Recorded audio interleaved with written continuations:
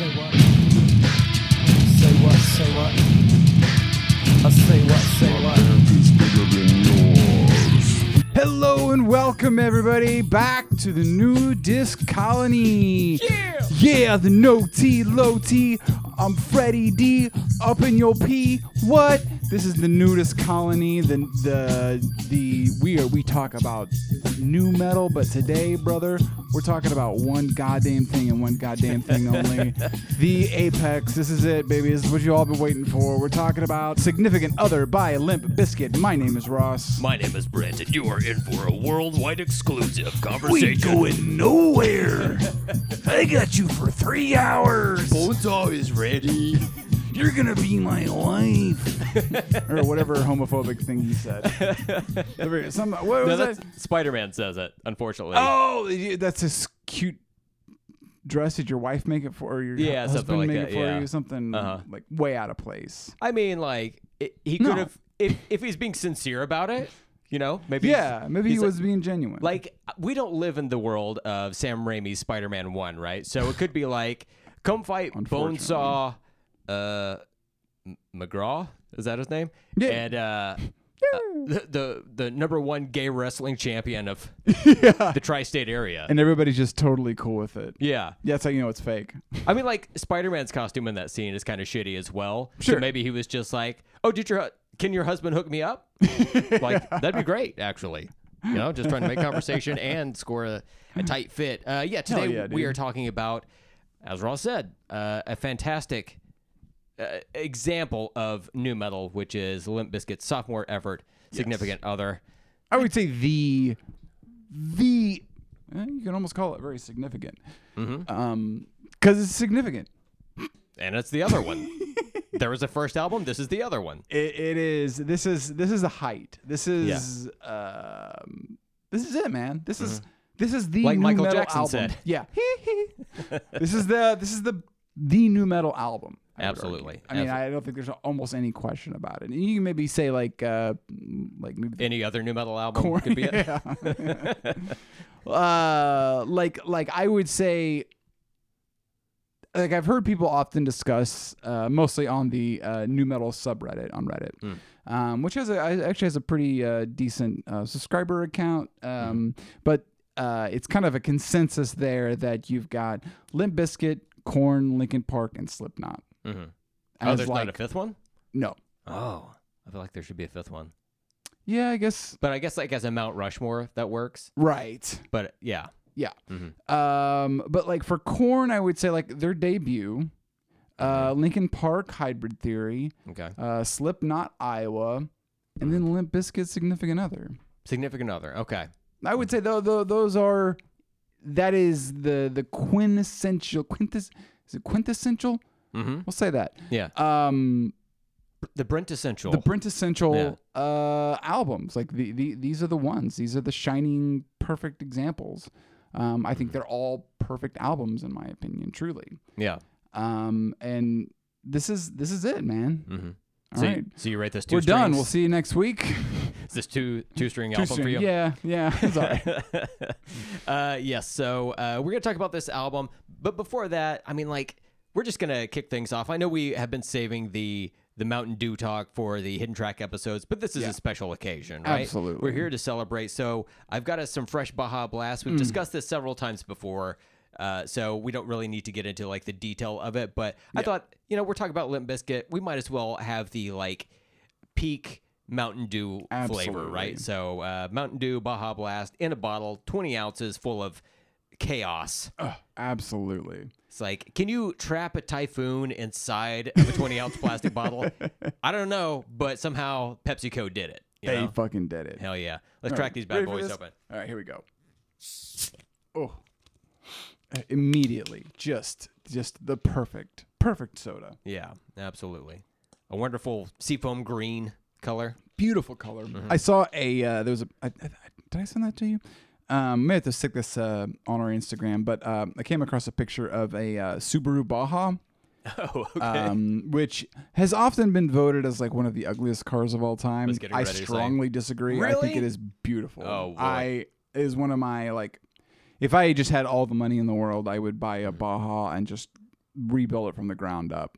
Yeah. But it was a Baja that was wrapped in a Baja Blast like wrapping, and it was like the Baja Blast colors, like that beautiful seafoam green. So it's a Baja wrapped in a Baja. Damn. And it is just I love it so much. I was just immediately in love. Is that your car from the future? Yes. Time traveling? One day. No, it's I will agree that they're kind of a funky car, but I love them. I love them. It's like a little baby truck. It's adorable. If a truck was also a sedan. Yes. If your truck was also something that grandma could get in so you could take her to the doctor's office. But it's also like an off-roading machine. Like it's all-wheel drive. It's built for some pretty legit off-roading experiences. I love them. Anyways, okay, this is not the Baja Blast. No. Although it should be. Well, spinoff.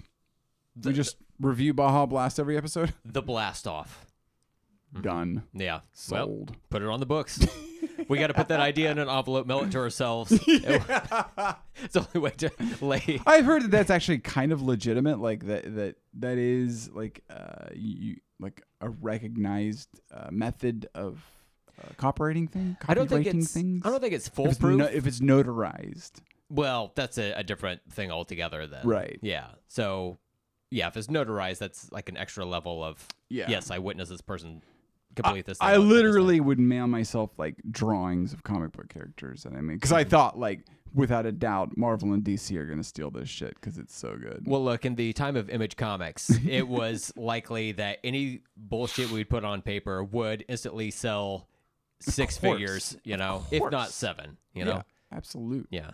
Like, let's see, I don't want to talk shit about anyone who might hear this, but hypothetically, yes. if we have friends who have even less talent than us and they're trying to make characters and they mail them to themselves, it's like, yeah, I think you're safe. I don't think you have to worry about that one. Yeah, I think you're good. Yeah. Yeah. Okay, so on today's episode, kicking it off, obviously we're going to be, sorry about that.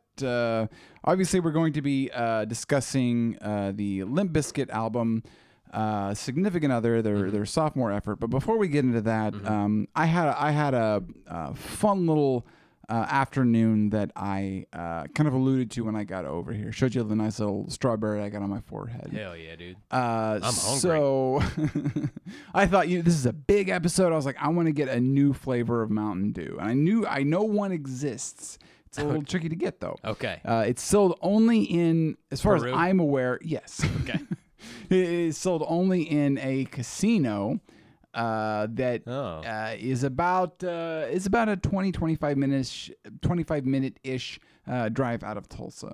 So I thought after work I'm gonna swing by because this is a special thing. I want to make it special. I'm gonna go out there. I'm gonna grab this rare Mountain Dew. Right, I believe it's like strawberry ginseng or something like that. Oh my Mountain God! Dew. Yes, it was wild. Holy shit. And I've only seen it at this one casino. But it's like a legit Mountain Dew flavor. So it's been hot as shit lately. So what I did was I've been pulling my car into onto my yard, just straight up on the fucking grass. I don't give a shit. Yes. I do this temporarily just because it gets so fucking hot. I have a black car and it gets hot as shit. So I pulled it onto the yard underneath my tree. It's a big ass tree. And it does like help cool it down a little bit. So about 30 minutes before I was going to clock out, ran outside, pulled it under the tree real quick. So good so far. So I figured right at 5 o'clock, right as soon as I'm off of work, jump in the car, drive out to that casino, grab the dues, come back in town, have some time to eat some dinner, come back over here. Yeah. All set out, right? So I'm in like kind of a hurry. So I run out to my car and the tree's got some like really low branches.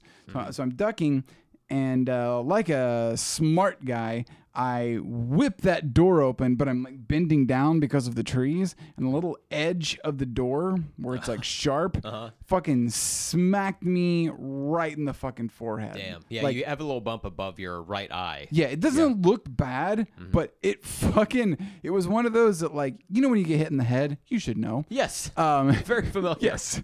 And Brent, if you're not aware, Brent last year had himself a pretty severe head injury where he fell off of some playground equipment. Look, we all Got fall knocked off unconscious. the children's playground equipment. I never lost consciousness. Oh, you didn't? No, oh, no, okay. no. I never did okay. that. No, my entire body went numb. But that's what it was. I was Right. responsive. Yes. But you check all the details out on episode 10.5 of our show. So, Wow. but yeah. Didn't fuck with your memory. Well, made it even better. Crazy. I mean, it's a significant event. Yeah. Yeah. So, but this one knocked me on my ass. Like literally, like I went down on my ass. Like it was one of those like pains that were so sharp that like my eyes watered up and like I like saw stars. I don't think it was a concussion. It was more just like it was like a really sharp pain.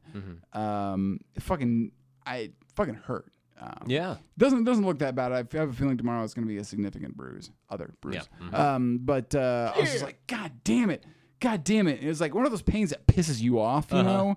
Yeah. Where it's like it's sharp and you're just like, fuck, I'm so mad right now. Yeah. That hurt. One of my Yelling.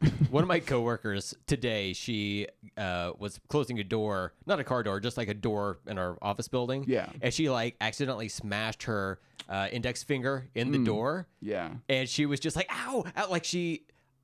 Like I get it, you know? Right. It didn't happen to me, but I know that experience with pain as an adult. Sympathetic pain. Because yeah. if you are a child and that happens, you can just lay on the floor and bawl. Right. And no one, it's like, yeah, of course, you do that because you're a child. Sure. But as an adult, you can't do that for social purposes, you know? Right. But that's all you want to fucking I do. know. Yeah. So, like, with your pain, like, I totally fucking get it. I just, like, as an adult, have you ever gotten, like, so injured where you just,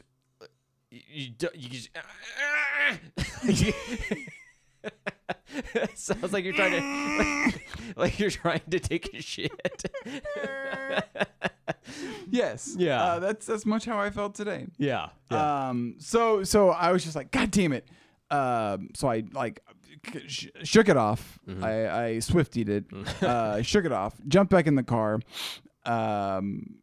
And it's like all highway. Like I can like get to the highway in like 2 minutes, and then it's like the casino's like right off the highway. So I thought easy peasy, lemon squeezy. This is gonna be easy. So hop on the highway, get a couple miles down the highway, and traffic. Damn. I was like, okay, 5 o'clock traffic, not big, right? Yeah. Kept getting worse and worse. I was in traffic for a little over 30 minutes. Holy shit. And I went about 3 miles Damn. on the highway. And every like exit ramp was like backed out onto the highway because everybody was trying to get off. So I was just like, fuck, I'm going to stay on the highway. I kept going. After about 40 minutes, it took me 15 minutes to make like the next mile. I was like, fuck this. This is crazy. So then I tried to get off the highway, and that takes like a good like 15, 20 minutes. Yeah. So I spent like over an hour in my car and made it like basically a loop of about 10 miles. Wow. Did not make it out there, obviously, to get the Mountain Dew, which is why we're drinking the bar, which I ain't complaining. Yeah, I'd probably rather have this. I just thought it would be fun to have like a new variation. And I was willing to go the distance, much like cake. Of course. But then I said, fuck it. My head hurts and I'm tired. I don't want to do this. We'll have to make separate arrangements to do that at a different point. I also want to get the and I believe you've tried this as well, but the one that's at KFC that's like the peach flavored, whatever it is. I'm not even that big of a fan of peach flavored sodas, but you know, we have a podcast. We gotta start this blast off at some point. You know, yeah, Mountain Dew diligence. You fucking nailed it, brah. Yes. So this is, I'm just trying to illustrate the lengths that I'm willing to go for all dozen of you out That's there. right. That's right. It We was see more those than that, numbers. but, We see those numbers. Tell your friends. There's more than that, but for joking There's purposes. 13 of you. There's It's 13. the I baker's dozen, the dare you podcast dozen. listeners. But yes, yeah. So I'm glad you're okay. I'm glad Thanks, man. you made it out here because this is we have to record this. That's what I'm saying. I'm like, God, this is an important one. It And is, I cannot. I had some issues last week where I couldn't record, so I was like, I'm fucking doing it. Come hell or high water. I'm going to be recording this, and I'm going to be. This is so important to me. Like, legitimately, this is fucking important to Yeah. me. Oh, same. Our one listener from Instagram, Dave. Hell yeah. The damn dude, Dave. What up, Dave?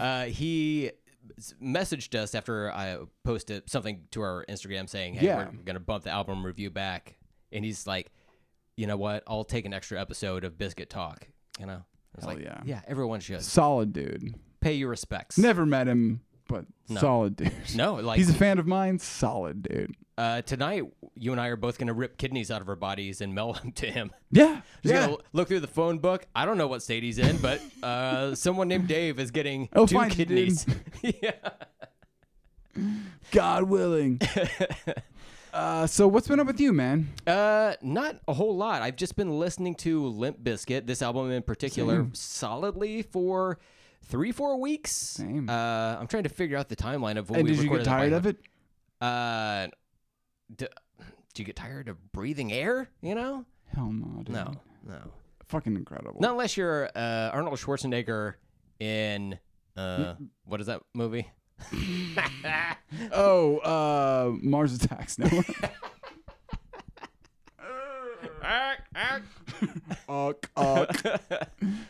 No. Total Recall. Yeah. There we go. Yeah. Where he busts open. Well, he doesn't do it on purpose, but his like astronaut suit, His eyes are burst open, popping out. Yeah. It freaked me the fuck out. Get to the chopper.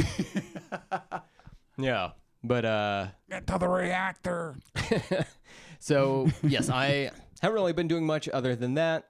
Listening to this and just mentally preparing myself to discuss this because it's been a long time coming. This is like one of the goals Of my life. for like album reviews to get to on this show. Yeah. Like we've had some really fun episodes with albums we've enjoyed, Absolutely. and then we've had some shitty ones more recently, you know, Absolutely. that Stained and Biohazard, kind of back to back wasn't a great time, but it's all worth it now because Yeah, truly. we get to discuss it at length, girth, other Taste. measurements, depth. The depth of the dick. Dick depth. Hell yeah. Welcome to Dick Depth, everybody. Oh, another podcast? I'm Dick Tie. All right, so today You're Dick Dibbard. that's fucking good. Oh, yeah, it is. That's gold. I'm gonna have to get a second envelope. Dick Dibbard. So again, we're talking about Significant Other by Limp Bizkit, released June 22nd, 1999. Yeah. 1999. And what a great summer album, This is like, we're recording this in early quintessential. August, and I'm so glad we get to review this while it's still summer. I agree. Even if it's like September 1st, still technically summer. I think doesn't turn to autumn until like halfway through or some shit. But even still, No. it needs to be in a summer month, Pretty soon we're gonna be we're gonna have a lot of summer every year. Yep. Hottest July on record, everybody. Hell yeah. Congratulations, We America. did it. Firing all those fireworks up into the sky to smite God has finally worked. This album came out on Flip Interscope and has the same personnel as before. So we've got Fred Durst on vocals, Wes Borland on guitars, and he also provides the artworks. Artworks? Artworks. DJ Lethal on turntables and keyboards. John Otto taking him to the Matthews Bridge on drums, and then Sam Rivers on bass.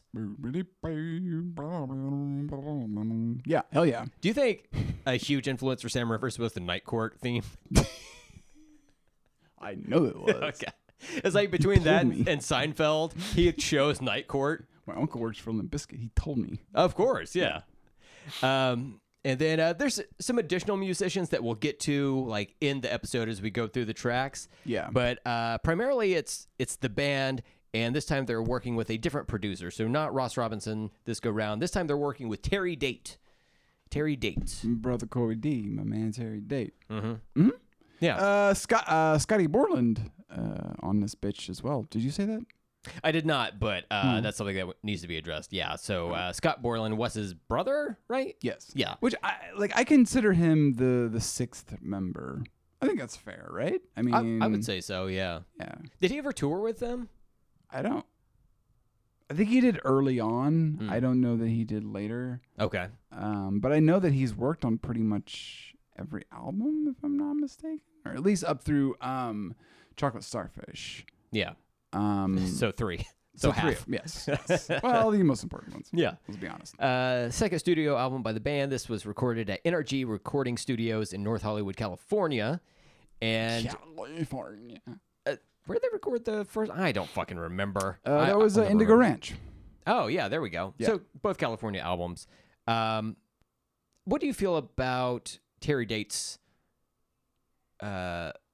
his sound with Limp Bizkit versus Ross Robinson's? Do you have a strong opinion on one versus the other? I mean, I think they're both like super legit. Like the mixing and the production on this album is just fucking stellar. Like it's not as raw and sort of like kind of aggressive as $3 Bill Y'all, which I fucking love $3 Bill Y'all. Yeah, everyone does. Everyone should. It's an amazing album. They don't. They're honestly they're bad people. I don't give a fuck them. Yeah. Fuck them. Hey, There's gonna be a lot of fucks. I said fuck 46 times on the song. If I say fuck 3 more times, it's 49 fucks because I can't do math. And that ain't wrong. Nope. Check it. I nailed math. I was terrible in math. Public school, y'all. Oklahoma. Woo! But no. I think obviously Terry Date's production style is a lot cleaner. Yeah. But I still think that it works for this. I would be interested to hear like alternate universe to hear Ross Robinson like produce this album. Like, I wonder what it would have turned out like. You're talking about entering the Bizkit verse? Entering the Bizkit verse, across the Bizkit verse. Yeah. Yeah. Beyond the Bizkit verse. Beyond the Bizkit verse. Dare Holy we? shit. Well, I guess didn't they go back to Ross Robinson for the Unquestionable Truth? I feel like they did. Yeah. Yeah. Which does feel a lot more raw. Yeah. Than Chocolate Starfish and this one. But I think they're both like absolutely fucking legitimate. I think it kind of works in a weird way, the cleaner production style. I would like to hear Fred's vocals specifically done under Ross Robinson, because I feel like he performs better under Ross Robinson than he does under Terry Date. I feel like Ross kind of tempers some of those some of the Fred Durstisms that can get a little out of control. Yeah, it sounds also like known by my alias Polar Bear. I feel like Ross Robinson would have been like, stop, no. Yeah. Like, because you can tell there's an absolute difference. Between throw a potted plant at his head. Yeah. Well, then also, there's like a rumor that $3 Bill Y'all, Fred's then girlfriend, helped him out majorly with the lyrics, which look, I can't disagree with, because I believe that's a rumor you started. Yeah, and I'm putting it out there. I hear that Sam and John are cousins. Yeah, fucking crazy. Yeah, I don't know who said it. Wink, big wink. But no, I think it does, because there's obviously like a difference between the lyrical ability from $3 Bill Y'all to Chocolate Starfish, and even looking at Unquestionable Truth, I feel like a lot of those, again, like the Fred Durstisms, kind of get curbed down a little bit. I think the lyrics are a lot more, just a lot better on Unquestionable Truth. I always forget the stuff that Terry Date produces, but he's produced a lot of stuff that you and I are into or should be into. So like, even going back to like Pantera, he's produced albums by Pantera. Right. He did Adrenaline by Deftones, Around the Fur by Deftones. He's done some Soundgarden. He did Science by Incubus, Dysfunction by That's Stained.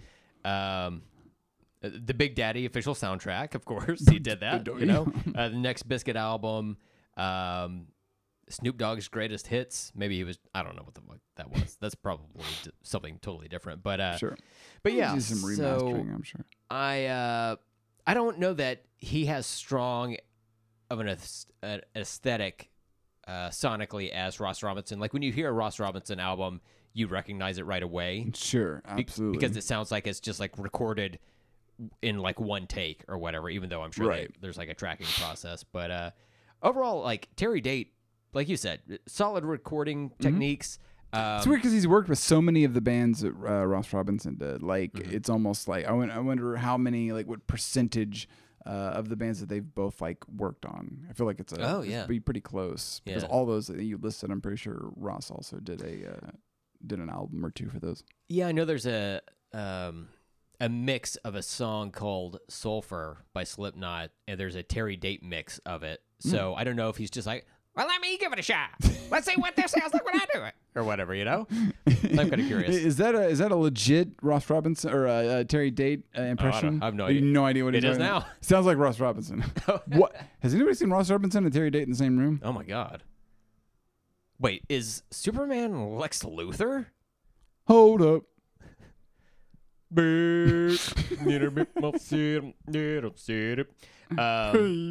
Yeah, so I don't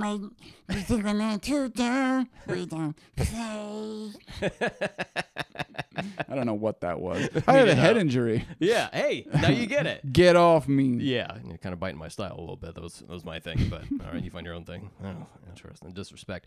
So support and tour info. The band promoted the album by headlining that year's Family Values tour. Hell yeah. And also appearing at Woodstock 99. And double hell yeah. At the end of this episode, we have more to say on that. So stick around for that.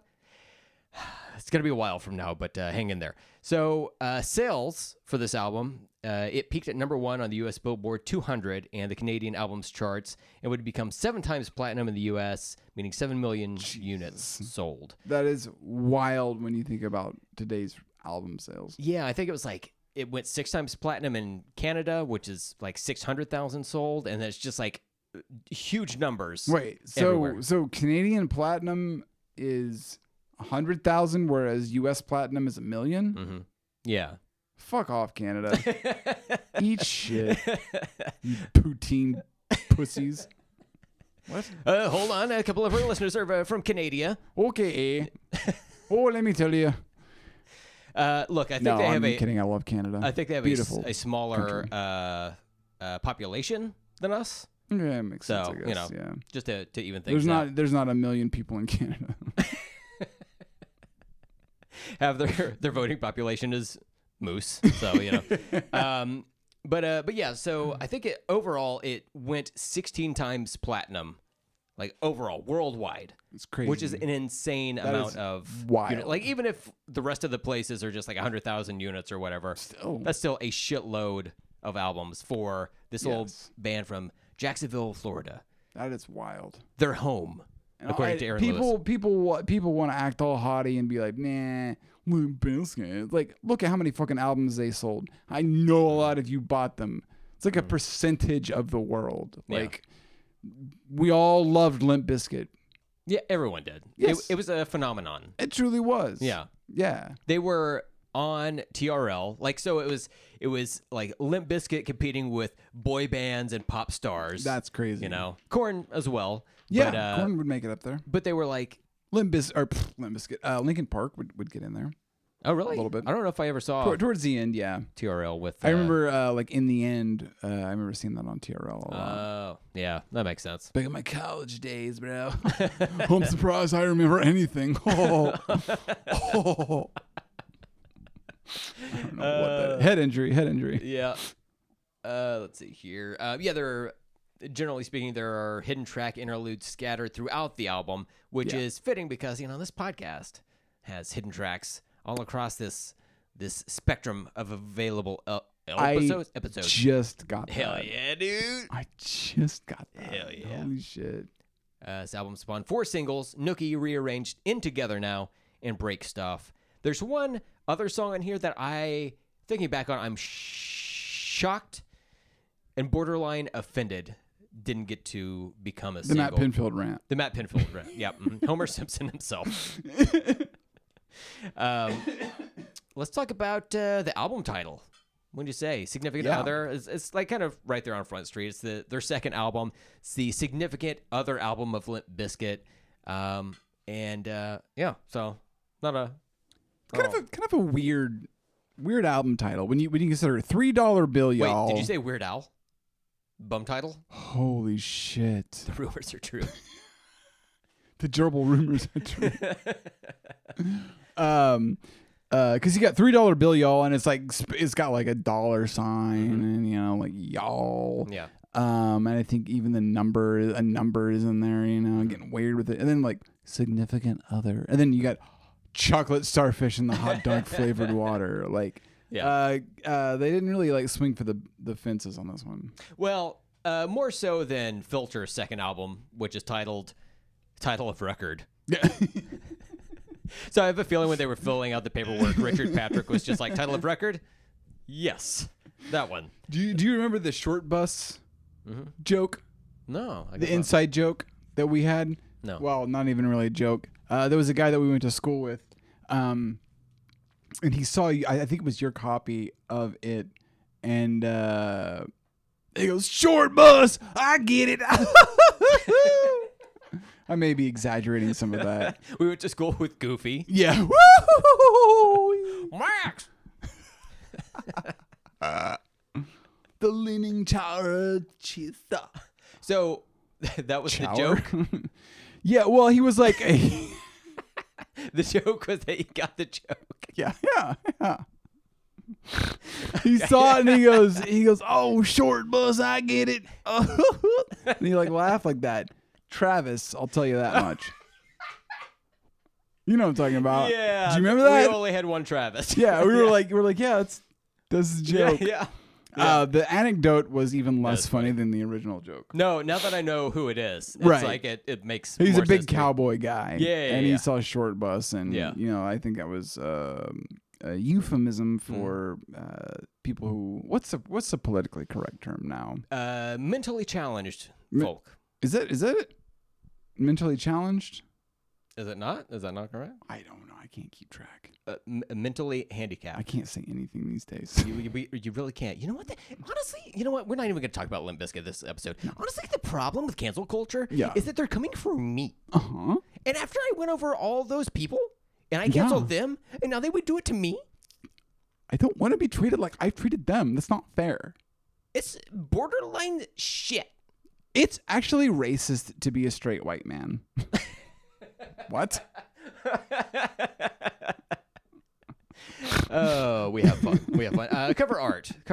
The little like graffiti alien guy. Yeah. You know, I like this fella. I like that he was I on do too. The first 2 albums. It does feel weird to me that he never makes another appearance, but he is in the Limp BIZKIT logo. You seen that? Quoi? The Limp BIZKIT logo? I do not know of what you speak. Here, yeah. I'll show you. I've heard them address him or say that he is a okay, I see what you're saying. It looks like the NBA logo. Right. Yeah. Yes. I feel like I've heard somewhere that they refer to him as like a space assassin.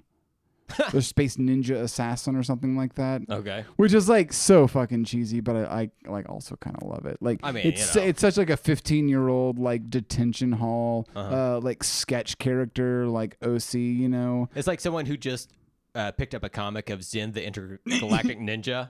They're like, hell yeah, my dude. guy's an assassin too. Yeah, he's a space assassin. He's also a ninja. His katana blade is a spray can. Yeah. And he killed my teacher because she's a fucking bitch. What'd she do? She gave me homework because I didn't do it in class. Yeah, fucking bitch, man. You know, this is a bitch, my fucking mom. Fucking hate that bitch.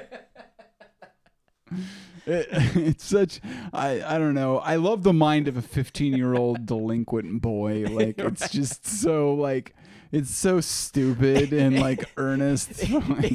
Incapable of handling anything. Even if it's not like purposefully attacking them, it's just like, oh, this is against me. I hate it. Have you seen the Kyle Mooney? I think he did it a little bit on SNL, but fuck, I can't remember the name of the. But he's like got his hair backwards. He's like new metal personified. He's like, mom's a fucking bitch, dude. Like, fucking hilarious. I think Chris. I think his like character name is Chris because he actually used to do a lot of YouTube videos before he was on SNL, and some of his characters he brought to SNL. And I believe that was one of them. Yeah, look up Kyle Mooney Chris on YouTube if you're a fan of new metal and you were around, or even if you weren't and you want an idea of that personality type. Look it up because the sketches are absolutely goddamn hilarious, and he fucking nails that character type, that personality type. Because if you were alive during the 90s, you 1000% knew this guy. If you were alive, you might be new metal. Let's talk about the band sound. So yes, same band members, but with a more polished sound. But there are portions of this album that sound like they have the gritty quality of the first album, but just like with a slightly more expensive tone to it, I guess. Not so garagey, which is not. I'm not saying it's a good or a bad thing. Right. Yeah, definitely. It's like same but different, but it's a delicious flavor either way. Fred's whiny vocal performance plays a more prominent role on this album for sure. Yeah. And then there's more overt hip-hop flavoring and production than the first album. I was trying to think back to $3 Bill, y'all, and I feel like most of the songs are like the band, right? Like there's not really a hip-hop track per se. There's not like just a straight-up hip-hop beat. Indigo Flow is maybe the closest that they get to it. But that's still, even there, it's still the band right? focused, right? Yeah, no like drum machine loops or anything like that. Yeah, and then the band continues to craft incredible music. They've got a top tier rhythm section. There's a lot of punch, plenty of drive to the songs. Yeah. So still an energetic album, but there are moments where some of the songs are slower and a little bit more like mid-paced, and they're experimenting a little bit, but still carry the energy. Like even though they are a little bit, like you said, slower, mid-paced, but they like still have just like an energy that's like leaping off of the album. Yeah. Which I mean, I just adore it, man. Yeah. Yeah. Good stuff. Yeah. And then on this album is good. I don't want to say this, but this album is rather good. There are more guest appearances than their first album, and from prominent musical artists. You know, we had Christian and Dino in the motherfucking house on Indigo Flow, and I think that was it, right? There's no like prominent vocal performances by other musicians. Yeah, I don't remember. Whereas this, it's just like there's several of them. Everybody. Yeah, and it's from the hip hop world. There's people from the rock world, grunge world, world star. Someone gets punched in the face while recording the album. VJs, right? Yeah. Funk masters.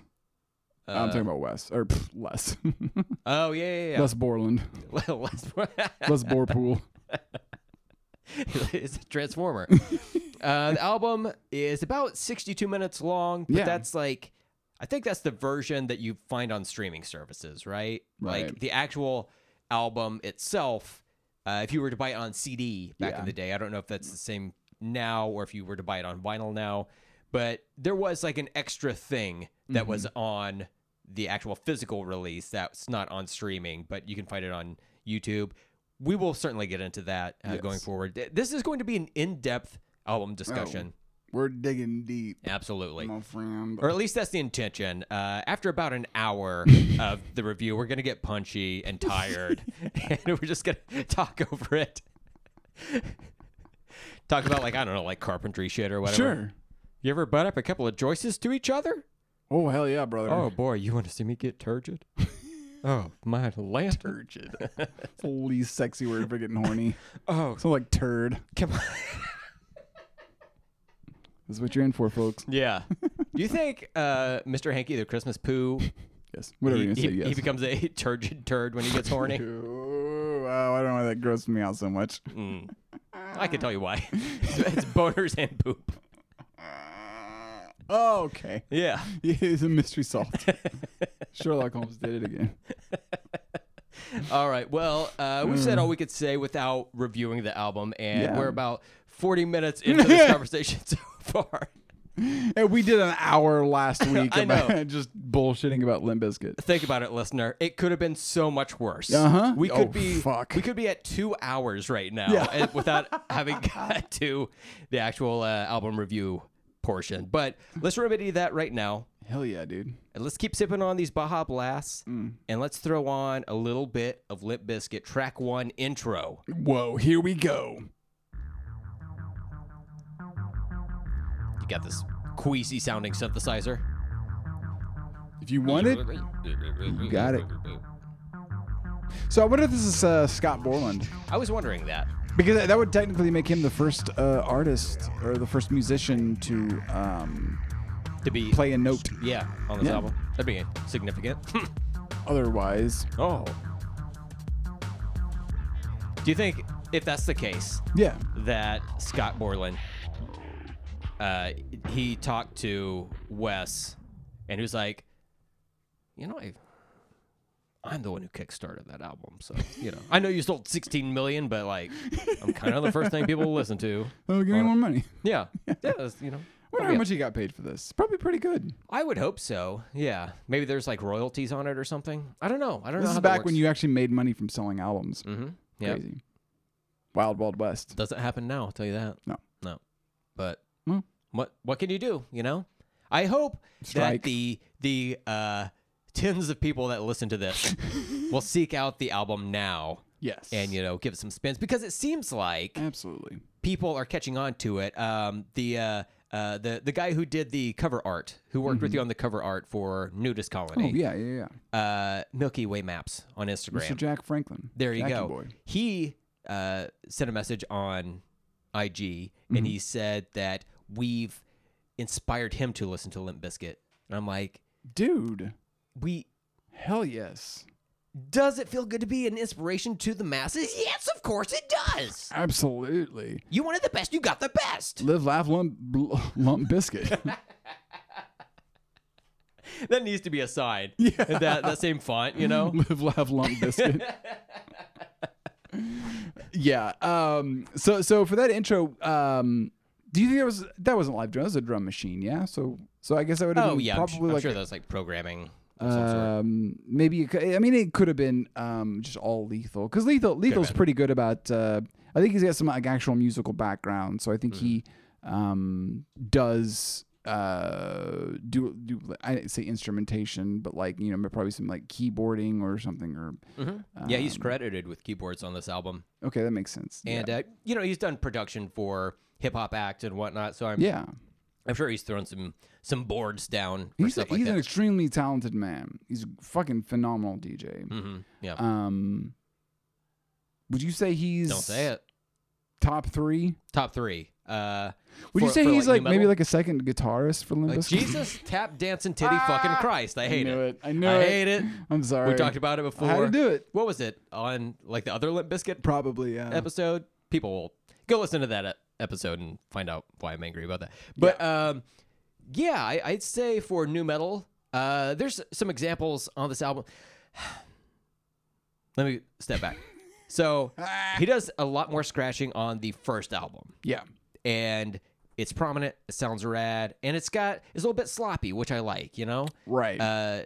Ross Robinson brings that out in DJs. Same thing Yeah. happens with Sid from Slipknot on those first 2 Slipknot albums. Sure. But he doesn't scratch as much on this album, but what he does in some of the little like interludes, I'm like, God damn, this guy got it. You can hear a little like crab scratch, a little like hyper fast cutting. And man, he's so good. I wish that he would do it more often, but I feel like he relies more on like sound design and the production aspect, or it's just like I Right. don't want to go into work today. Almost like he's turning his turntables into a guitar. Jesus Christ. Okay, that's the last one. I'm sorry. I had to do it. Had to do it. Yeah. Okay. Do you think this is a good intro for this album? You know, that's a good question. Mm-hmm. It's short. It's short. Yeah. So that works in its benefit. Mm-hmm. I mean, it's not kicking you right in the rump, but I like it as kind of like a it's weird.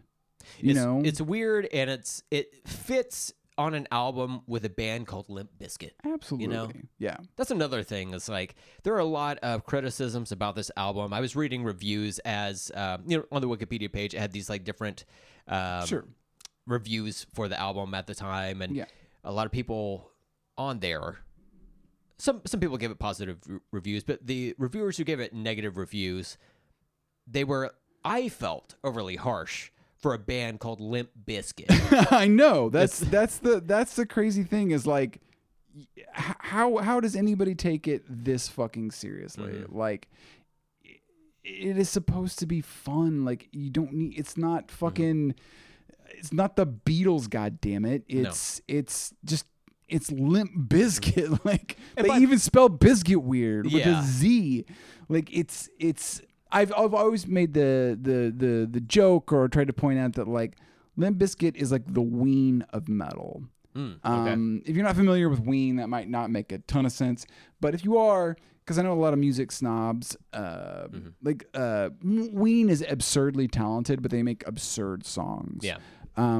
And I feel like Limp Bizkit is the same way. They are absurdly talented, but they make absurd songs. They make absurd songs, and they are like heavy songs as well. Right, they're absurd, but that doesn't mean that people may think absurd equals bad, but like they're extremely fucking talented, and heavy as shit. But like don't take it so seriously that they couldn't. With as goofy and as weird as they get, like it would be stupid if they tried to take themselves that seriously. And I love the fact that they don't. It's cartoon metal. Yeah. And Speaking of goofy and cartoon, our friend from school, whenever we told him there's a new Limp Bizkit album, you know what he said? What? Gosh. Can't wait. He was a good guy. I'm going to turn the volume up to max.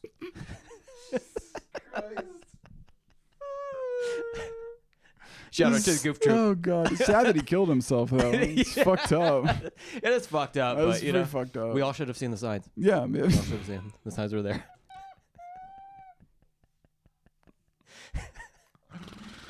Oh god, mental health is real, people. Yeah. All right, do we want to go to the next song?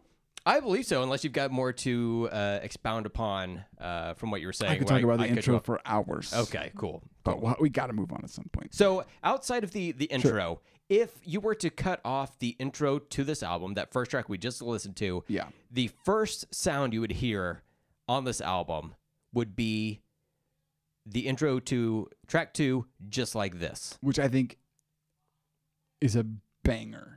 Hit it. Like if it just did this instead of the intro, I'd have zero complaints. Same. I think it would be stronger a little bit. You know? Riff rules. The drum beat has the open hi-hat, which is my fucking thing. I Yeah. love it. Love it. Iconic drum beat. And that snare is popping like a That's the other thing that Terry Date preserved from the Ross Robinson recordings is he knows puppy snare. Oh, puppy snare is good. Puppy snare, come to We're me. doing Italian, not Mexican, so it's not spaghetti, racist. puppy snare, come here. Also, It's I'm Portuguese, so I can make fun of them. Portuguese. Portuguese. The man. So this part of the Hell yeah. verse, right? It has that little like synthesizer thing. Is that Scott Borland? That's gotta be Scott, right? I gotta assume so, yeah. How about yes, Scott? Hey, Austin Powers. Yeah. Oh, we were trying to make a link between Limp Bizkit and Austin Powers. Vern Troyer was Yeah. in Nookie. And he also, he introduced them at Woodstock 99. He did? Yes. Oh my god, I'm so excited. He was allegedly like a huge fan. He had like a black leather vest on with no shirt under. Holy shit. Get it. Of course. Crank that shit. Love that synth part in the background, though. You know, here's the crazy thing. Wes is such an inventive guitarist that I would not be shocked if you told me that is like some weird effect that Wes is playing. Right. Only because like the guitar comes in here, so like Right. how would they reproduce it? I guess they could just sample it live. I just answered my own question. But that little like synthesizer thing, I wrote down that it sounds like an electronic didgeridoo to me. That would be badass. Oh.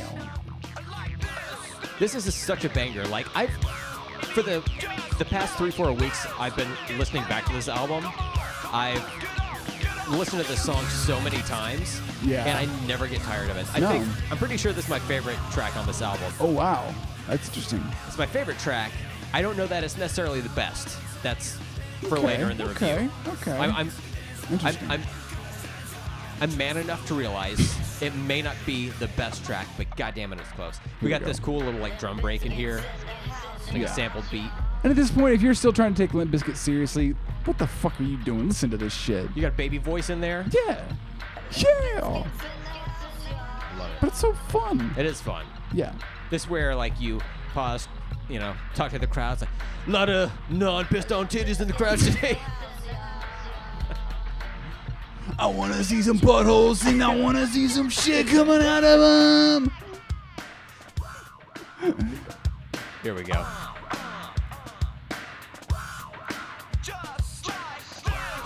That riff that Wes does. This is great. Classic Borland riff. Oh, classic.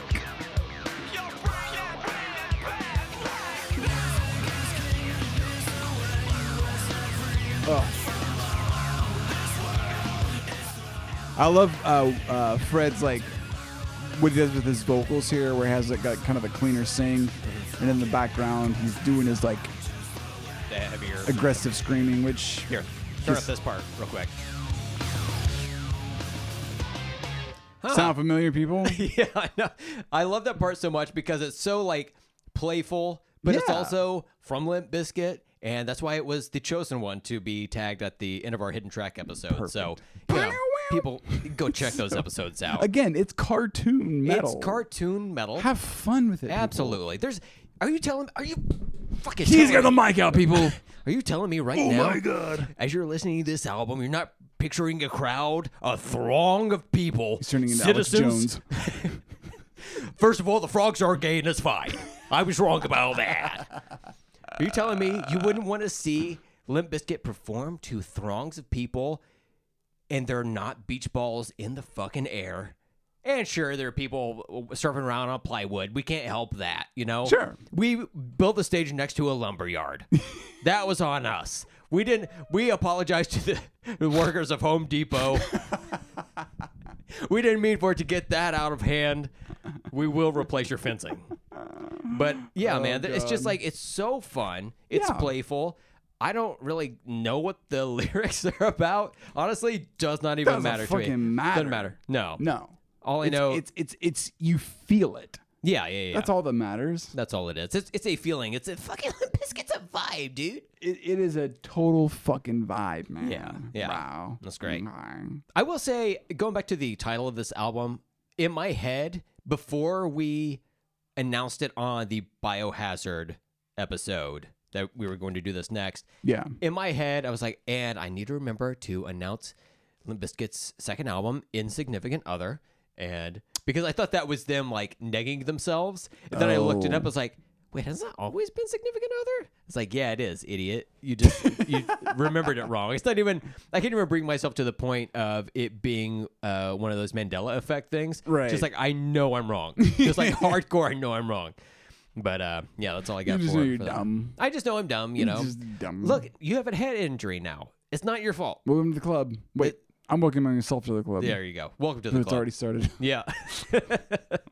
So the other thing that I didn't remember upon first listening back to this album is I thought track 3 was actually track 4. So I'm kind of out of sorts with Okay. the sequence of some of these songs. Right. They generally happen at the same timeline, just kind of like in earlier positions than I thought. Okay. But let's move on to track 3, Nookie. Here we go. Goddamn legendary song. Hit it. Absolute. Listen to the warmth of that beat. It's a program beat by Lethal. God, it's so That- fucking good. Weird loopy riff that Wes does. I have that drum beat that kicks off this song, and also John Otto's drum beat from Just Like This on Ooh. some scratch vinyls. Nice. And at a certain point, they like get married together, gay married together. Ooh, And hell yeah, dude. man, it's just so fucking rad. Fucking awesome. Iconic. Wes's little. It's. And then he layers it with that secondary. I thought that was Lethal, because in the music Oh, that video, could be. he's playing a sampler to that rhythm. That makes sense. It's one of these like older samplers Yeah. that I never got, but it was like had these like the buttons were like kind of like arrow shaped or whatever. It was weird. Yeah. It looked expensive, but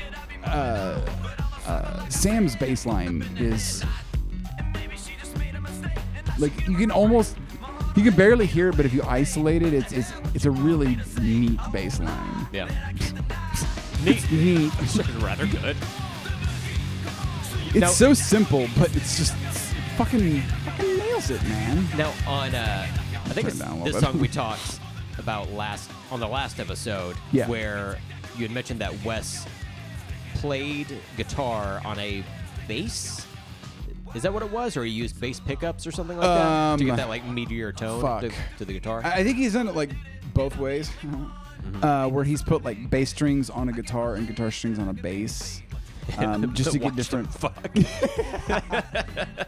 Sick fuck.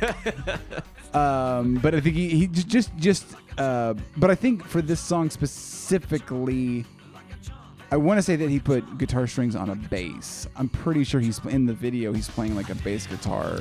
I rewatched all the music videos for Okay, these yes. songs, right? And I was trying to look to see if he had like a longer neck on Yeah. the guitar he was playing on. It looked like just a regular one, so I'm wondering if it was It's possible. either like maybe it was just like bass pickups that he used or whatever. Right. Could very well be. Oh God, here we go. Oh my god, crowd's getting hyped. People I are mean, reaching how up, could you not? spiking those beach balls.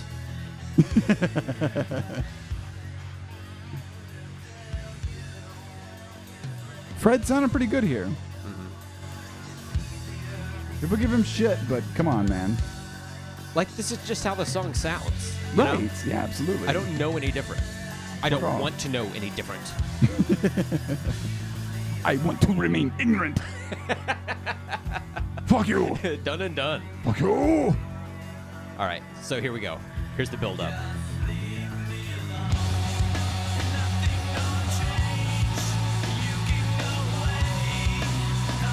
Oh, they're so good at building it up. Yeah. That's what I love about them. I get goosebumps when I listen to this. I because know. this is their third go round here. And this, Right there. yeah. Yeah.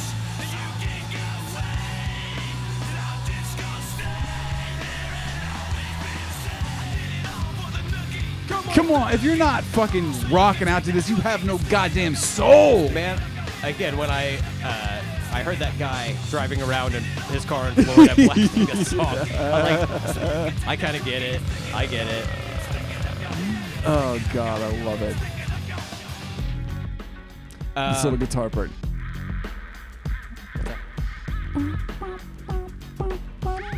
It's so simple, okay. but the tone that he's using on his guitar is so fucking cool.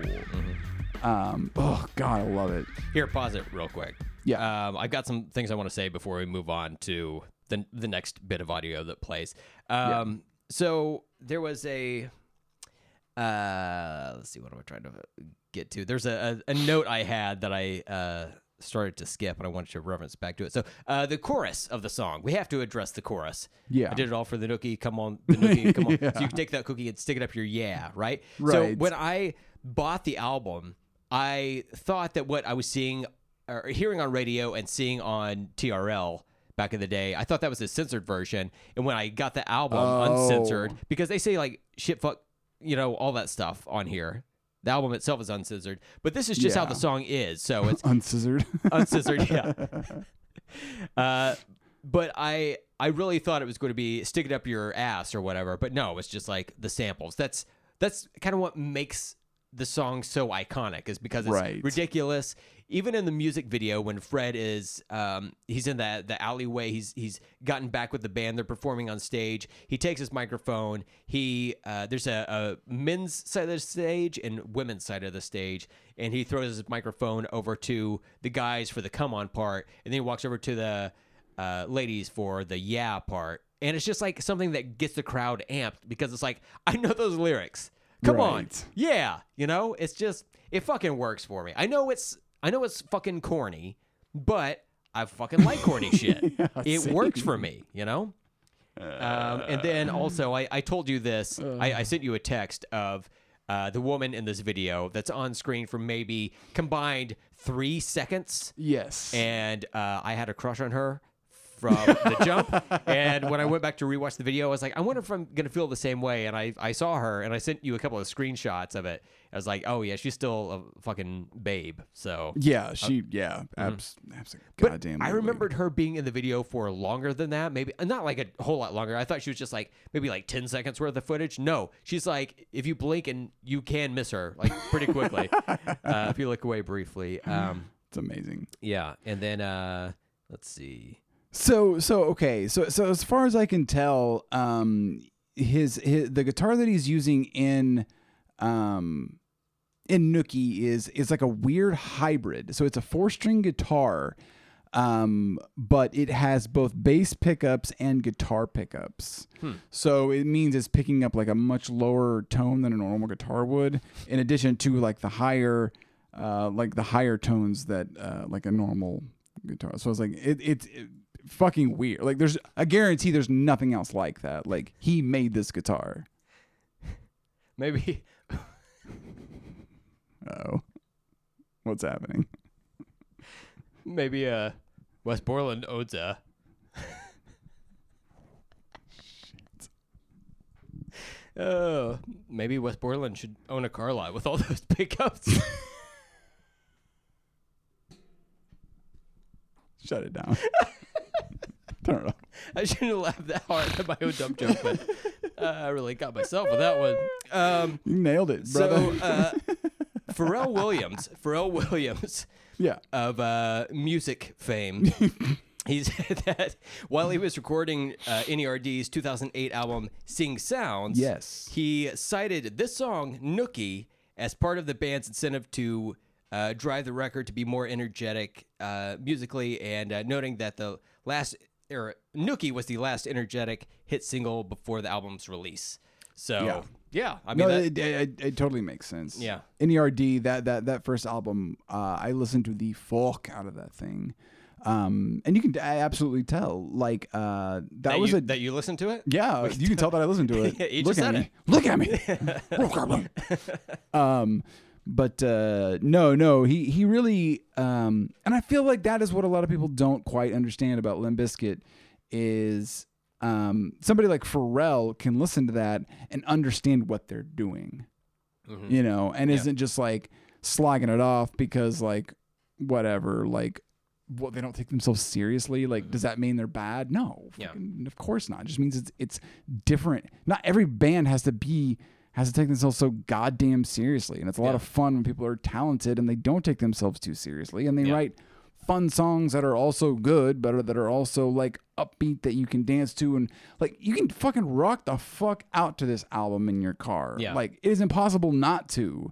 Like my wife, she, very nice. She likes some heavy music, but she there's a lot of stuff that's just too much for her.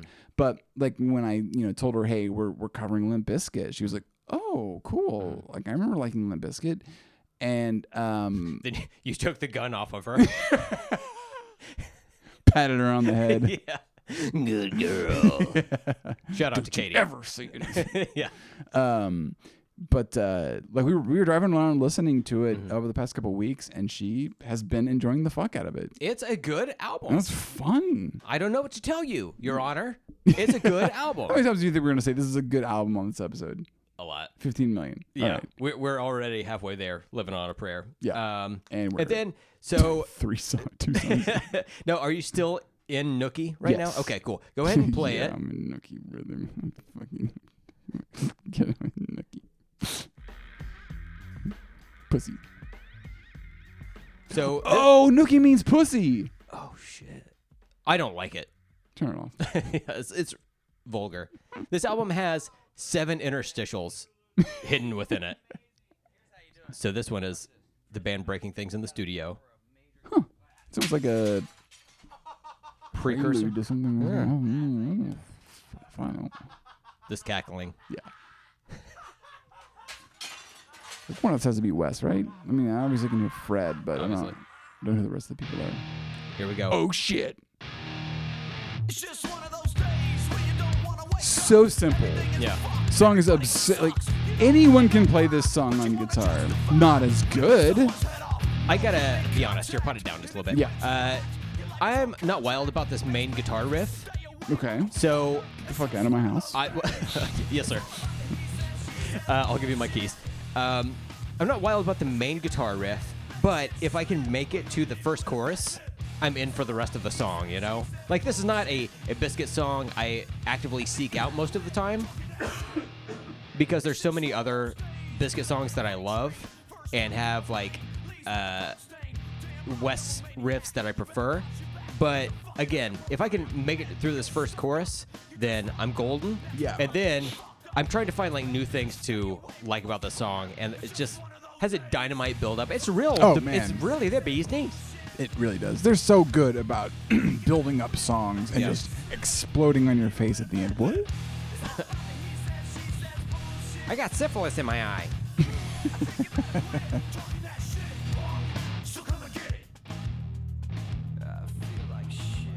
I mean, so basic, but like, it's a song about breaking stuff, man. I mean, this is another one of those parts of the song where the band just plays this for like 3 minutes. Yeah. Brett talks to the crowd, and this was like, this song in particular was cited as the catalyst for a lot of inappropriate behavior at Woodstock '99. Fuck off. And I read something on the Wikipedia page where it's like Fred Durst was like antagonizing the crowd and trying to get them worked up. But I watched the footage of the song at Woodstock '99. It's just like the normal shit that any other musician does, like in a heavy Yeah. band. Wait, we got to pay our respects here. your fucking face tonight. That fucking snare pop. Yeah.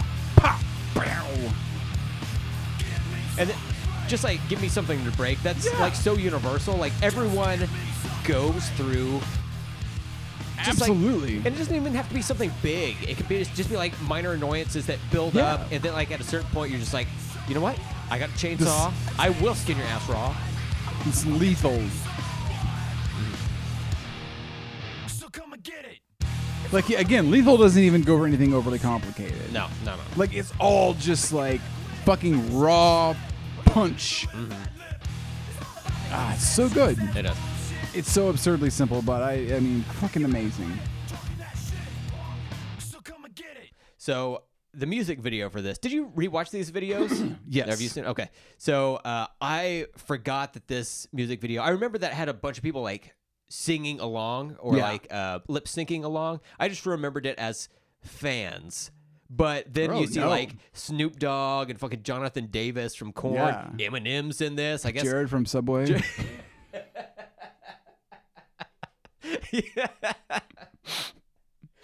Oh boy, Sorry. he needs to do a long walk somewhere.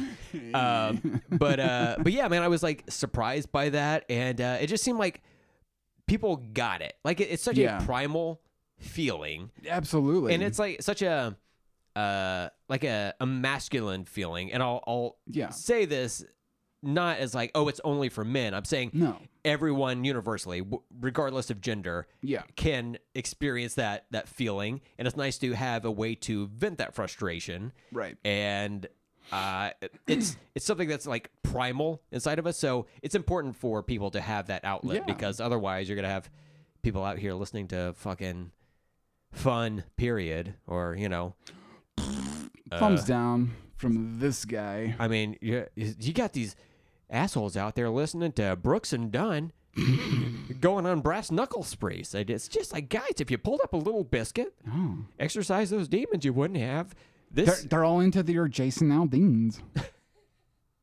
It's just embarrassing. Is that a sausage maker guy? Yeah. Okay. Tasting all beans. Yeah. All beans. I got him. Isn't he the one that did that small town or whatever the fuck that bullshit was? I heard about that through someone sending me a meme, and I was like, I don't get it. I was like, they had to explain it to me. I was like, oh.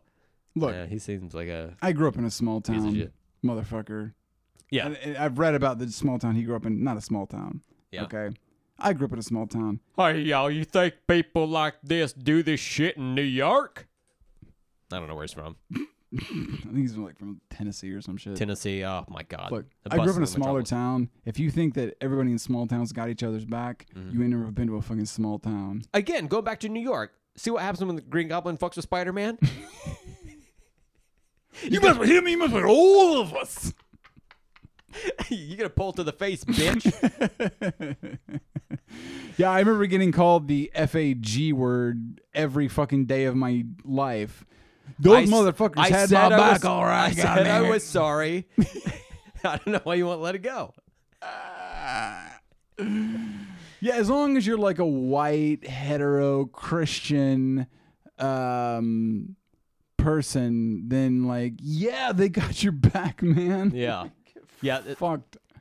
For a group of people who pride themselves on being alphas, there's a lot of beta behavior where it's like, I don't want to have to think about anything. Someone else do the thinking for me. We're just going to be against this for no reason at all? Okay. Yeah. Like, maybe think independently and They consider love other to people. accuse people on the left of being offended. They're the most... They're as fragile as a fucking Snowflake. napkin in a weather storm. I fucking hate weather storms. Weather dude. storms, dude. Dude, the weather storm that came through worst. last night, oh my God. It was a... I was like, Dude. is this storm full of weather? It had so much weather in it. It was nuts. Aurora Monroe flew down from the sky. She was like, this wasn't me. Classic Shaggy defense, this wasn't me. This was not me. Wait, this is terrible. I was trying to do her X-Men it's pretty good. 90s cartoon. I mean, compared to like Halle Berry's Oh, from the first God. X-Men movie, you know. You know what happens when a frog gets hit by electricity? It was a toad, but don't fuck it up. It gets... Same thing that happens to everything. All right. You want to move to the next one here? The same You thing got that anything else? happens to frogs. Yeah, we can move on to track 5 whenever you're ready. This is a banger. Rearranged. I believe this is the one that we said, like, if you're not familiar with Limp Bizkit, go check this one out. It's not, or maybe we were like one of the ones that you maybe haven't heard before, because everybody's heard like Nookie and Break stuff. I feel like this is on rotation. This was on that's Modern Rock. true. This was a pretty big song. Yeah, this was their second single, I believe. Yeah, so it Yeah. kind of got in the pattern of radio singles where it was like a banger track just out the gate to like get people's attention. Next Right. track is soft. Next track can be something like either going back to being something that's like heavier or something different. In this Sure. case, it's something different. But I'm gonna be honest, like I've never been a huge fan of the like wow. softer Biscuit songs. Okay. This being one of them. Which sucks because I think that Sam Rivers is like an immensely talented bass player. He's my I favorite. love this bass line. Yeah, I'm just gonna say he's my favorite bass player in all Wow. of music. Like, Wow. he's fucking great. He does it all, you know. Yeah. Plays bass. End of list. But he does a good job. It's like Looks cool. melodic. Like I feel like when he Yeah. shows up to band practices for new albums or whatever, he's like bringing material, right? Like I Oh, feel like yeah. this is a song that he brought to the table, and he was fucking right. Like it was a hit. Yeah. I think he's a perfect example of when people are like, what does a bass player actually do? Most bass players fucking are not. It's just not good. I am a bass player, so I can say that. I can call bass players the N-word because I'm a bass player. Sorry. Not good. No. Not good. Yes. No, but a lot of bass players just play what the guitar plays, right? But you Especially in heavy music. yeah, yeah, it's really bad. It's like that joke on Metalocalypse where the bass player, he plays only what the rhythm guitarist is playing, and he Yeah. doesn't even record his own parts. Yeah. But I think this is like a perfect example of like where a bass player can really like stand out and do something unique, and doesn't have to play what the guitar is playing at all. Yeah. Because he's going off in his own like direction, but of course it all like it bridges the rhythm and the melody. It Matthews bridges the rhythm and the melody And it checks it out. Yeah, and then Sam is driving the ship here for this whole song, right? Sure, so absolutely. He's like the main thrust of it, and it's so refreshing because, especially with Fred's lyrics and his vocals on this, it's not like, I wouldn't call it whiny, but it's not like powerful or like Sure. necessarily like what you might think of as like rock related in this era. It's just kind of like singing a melody that's fine or whatever. Yeah. But it is more of a serious song from Limp Bizkit at this time that people were probably experienced with, you know? Yeah. I don't think that like Sour was that big of a radio hit, but No. I feel like this was a better look. This is the part of the Speaking music of video. Sour, where they got milk. Yeah, this is the part where they're getting rained on with Yeah. milk, just pelted with it. At first, I thought it was like Cum. them getting pelted. Why I see cum every time I close my eyes?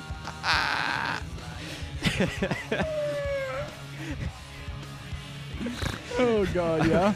I was a goggle tester at the Bukkake factory, and I tell you what, I have problems. I have a therapist I have to see after that. But when I first saw this part of the music video, I thought it was just them getting like pelted by water or whatever, just like high pressure water, you know, like, Right. like you might see in a waterfall it appears white. Sure. But then I read after the fact, like, oh no, it was like milk. Yeah. It's like, oh, it's kind of fucked up. But the end of the music video for Nookie, Fred is getting arrested. Yeah. Right? Because of like causing a ruckus in public or whatever. Mm-hmm. In this video, they're on trial. Yeah.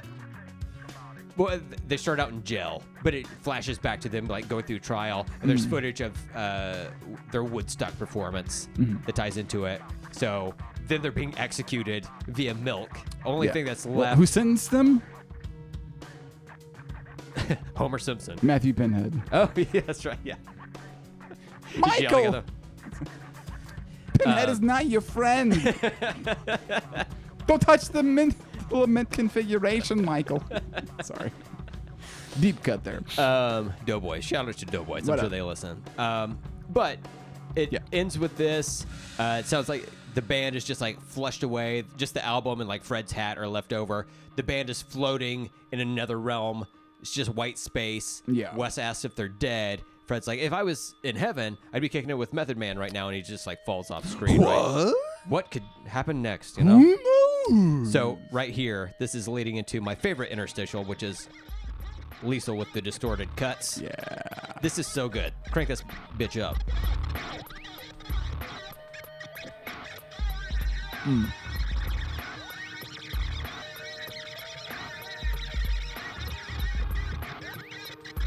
Wes is so good at getting just like the weirdest tones out of his guitar. Like for this song, I know we didn't really address it because it is Sam's song more than anything. But I think it's a good example of how Wes like really can just like. He's not your typical guitarist. Like he said it himself. He's not your grandma's guitarist. But he and we've talked about it before, but like it's almost like he kind of comes up with just little like he's a riff master, you know? Yeah. He's not like going like bridge chorus for, you know, like he's not doing that typical guitarist songwriting. Mm-hmm. He's coming up with like interesting little like riffs and then kind of making them work together as a song. But I think where he really shines is his ability to get just the most insane tones out of his guitar that I've ever heard. Yeah. I've tried to like especially when I was younger, I had limited amounts of pedals, but I remember just for hours trying to like You have the two on your bicycle, doy. and then a distortion pedal. Yeah. If you put the distortion pedal on your bicycle, It didn't work. fuck. Oh, God, I tried. I was on something. Damn. Fuck. Maybe a phaser or a flanger or a wah-wah.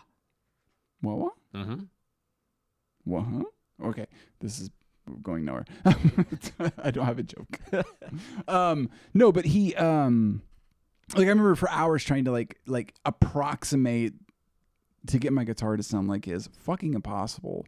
To this day, I'm still just like blown away by, like, I've never heard a guitarist that can get even close to these same tones. Mm-hmm. I'm even on like the Limp BIZKIT subreddit on Reddit, and there's a lot of guitarists on there that like try to figure Wes's tone out, and like there'll be like threads where people go back and forth for like days trying to threads of fucking threads. Oh, those thread boards. Fucking never mind.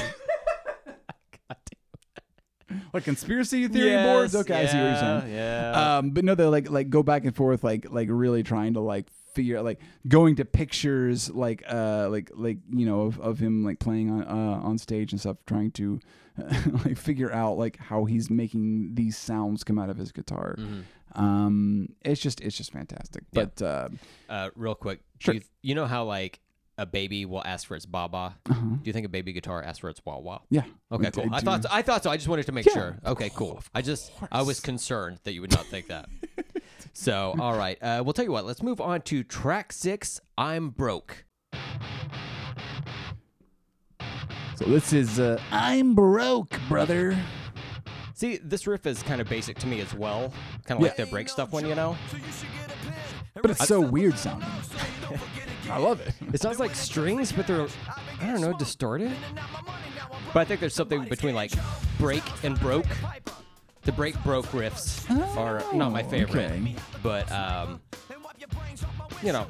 overall, still a fun song. Little snare. I'm telling you, like the hi-hat. Hi-hat, yeah. John Otto, killing it. I love the sound of the snare.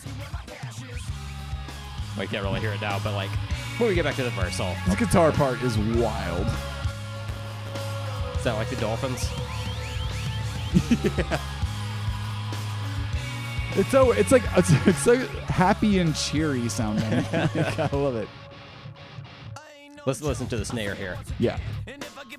Ooh, crisp snare right there. Yeah, it's just like peeing after it. I love that. Yeah.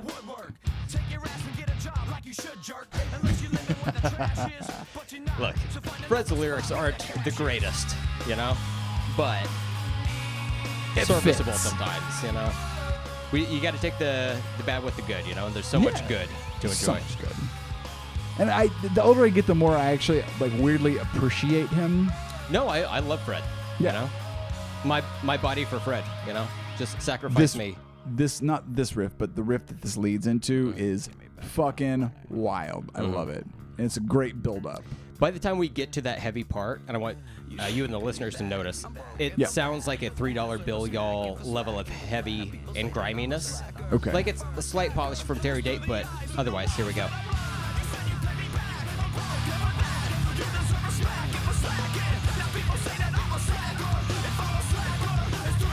Oh. That weird delay he's got in his vocals. I love that. Then we got this is like cheery little like floaty. It's so bizarre. I adore it. I feel like I'm tripping balls, dude. Oh, dude. I know Fred is a big fan of Jane's Addiction. What? Really? Okay. Yeah. They cover a Jane's Addiction song. Oh, here we go.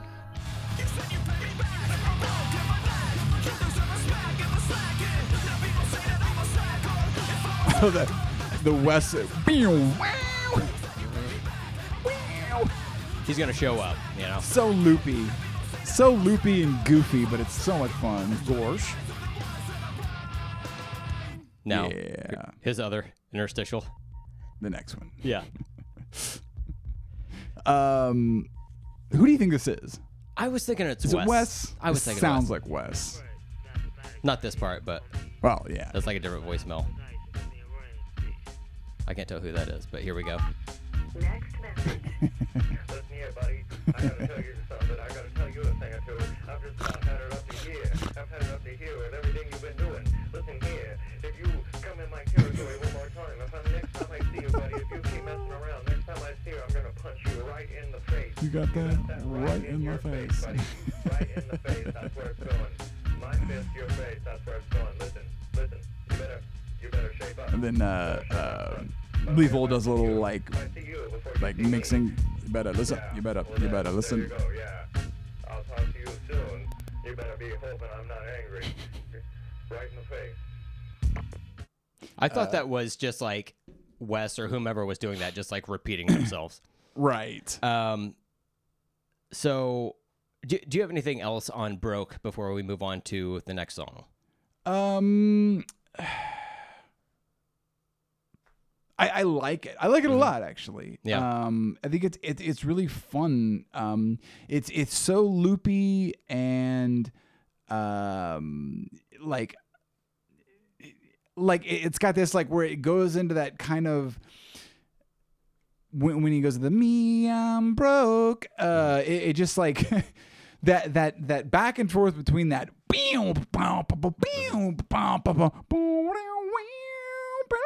It's just so it actually does remind me of Jane's Addiction a lot, because Jane's Addiction actually they were a lot heavier than a lot of people who aren't familiar with like their non-radio songs. They actually had some pretty like heavy shit for like a 90s kind of like Lollapalooza, you know. What would you call them? Just like an alternative Yeah. rock band, you know? Yeah. Mm-hmm.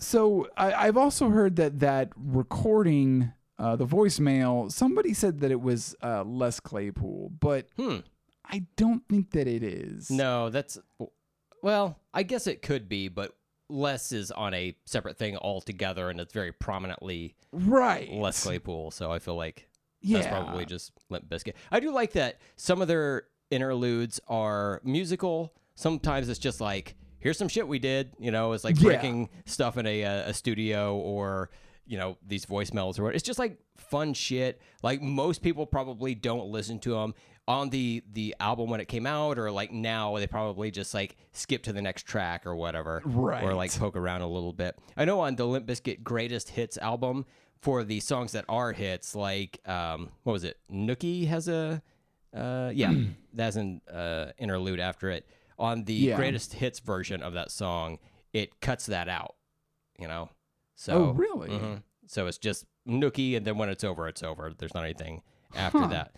But they did similar things with fucking $3 Bill Y'all as well. They had those little interludes in there and whatnot. Right. So I've also heard that that like the little interstitials on, or like outtakes, whatever you want to call them, on $3 Bill Y'all were all impromptu. So they were not like they were not planned at all. But I've heard that on Significant Other, they wanted to do the same thing, but some of like their skits, like I'd guess like that one was more like telegraphed, like they did it on purpose as opposed to it just being like a random outtake, which I think you can kind of tell for the most part, like the one before Break Stuff, you know, where he's breaking the glass, like that sounds like an outtake where they just had the they had the tape rolling whenever they were fucking around in the studio. That's how you do it. That's how you do it, my friend. I think the lyrical content of I'm broke and being like, hey, stop trying to ask to borrow money. I don't have any to give you. Leave me the fuck alone. Is something that you could tell comes with the success of their first album and touring and, you know, all of that. But it seems like a very much a sophomore album type of song to write lyrically. You know, just like, I'm broke. I don't have money. I don't want to lend anyone money. My money's my money. Leave me alone, you know? So I did find, like I was trying to find out like what that like what the origin of that phone call, right? And I couldn't find anything that like had any kind of like reference, so I couldn't be sure. But I did come across one thing, and this is the proliferation of AI attempting to write articles. So I did find this. the meaning behind "I'm broke." The protagonist is upset because he lent out a lot of money and now he has none left. He's angry at people who ask for more money and then tells them to find a job to make their own money. He is also frustrated with someone who promised to pay him back but never did, and he feels like people are calling him lazy even though he worked hard for his money. If you call me a slacker, you are looking with the eyes of someone who is blind. Okay, thanks, AI. I get Appreciate no it. fucking shit. Yeah. You just repeated the lyrics back to us, but in like a slightly different, way less interesting way. Yeah, you repeated the lyrics back to us to explain the title "I'm Broke." That's all right there. There's not a lot of decoding to do there. So, yeah. AI bots on it. I just thought that was really funny. Yeah. All right. So that was track 6. And let's move on to track 7. Before you hit play, Okay. this is the song Okay. that I feel is the best album on the song, or on the album, the best track on the album. The best album on the song. Okay. Best song on the album. But not your favorite. No, but it's up there. It's up there. got I just like, there's something about just like this that really clicks with me now. Yeah. Same thing with Nookie, but like, I feel you. Nobody Like You. And this song features vocals by not only Jonathan Davis of Korn, but also Scott Weiland of Stone Temple Pilots fame. So, I think I maybe had kind of alluded to this on the last album, but I've been trying to find a reference for this, but I do know that it is a fact. I do remember this as a fact because it literally is in the liner notes. Yeah. But Fred brought in Scott Weiland to help him write the melodies for these songs, all the songs. So obviously there's some like break stuff that doesn't have any melody. So no need for this. You can't check out the melody. You can try all you want. you You can't can't check it do out. it. Yeah. That's why they saved it for the third album. Yeah, I'm bored. It's the rest of the episode. But so he literally hired and paid Scott Weiland, so he could go buy his heroin, of course. Sorry, R.I.P. Jesus Christ. He was really bad into heroin at this point. So all of the melodies on this album were all, as far as I'm aware, I'm sure Fred probably came out with some of them, but other than that, Scott Weiland did write all the melodies. So Stone Temple Pilots, who are generally well regarded as a good band, like Good rock band, yeah. they're great. Scott Weiland is an incredible vocalist. But I just do love the fact that like this is essentially like Stone Temple Pilots like melodies worked with Limp BIZKIT, which is why I think a lot of Fred's not like, it's no secret, Fred's not like the best singer in the world. Yeah, he's like top 10. Top 10. Well, as I said, he's not the best. I didn't say he wasn't top 10. I said he wasn't the best. Don't fucking put words in my goddamn mouth. Number 1, Beyonce. Number 2, Fred Durst.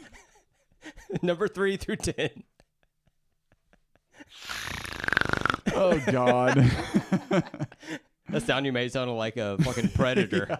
You better watch out for Chris Hansen's going to show up and bust your ass. Okay, so but like, building off of what you said about Scott Weiland doing the melodies for this album, you can't really tell. Like, I feel like Scott Weiland has a very iconic voice, yes, and a particular way he sings, where I don't really see that reflected in the melodies here. So I wonder if it was more like a vocal coaching perspective, and kind of working with like Fred's capabilities and whatnot, because not to be dismissive of Fred, but more to like shine a light on Scott Weiland's vocal prowess. Sure. He's a great singer, or was a great singer, Fantastic. But yeah, it's interesting. And like, I feel like Scott Weiland was always well regarded, even when he got into legal trouble. And it's like, Stone Temple Pilots lead singer Scott Weiland back in court today. Like, did Kurt Loder just walk into the room? Kurt Loder, the MTV News. I just got 300% more charismatic in here. It had to be. Sorry, Kurt. Oh, boy. Named after my favorite X-Man. Kurt Wagner. Loader? Nightcrawler. Loger? Did you ever see the Wolverine movie? Loader?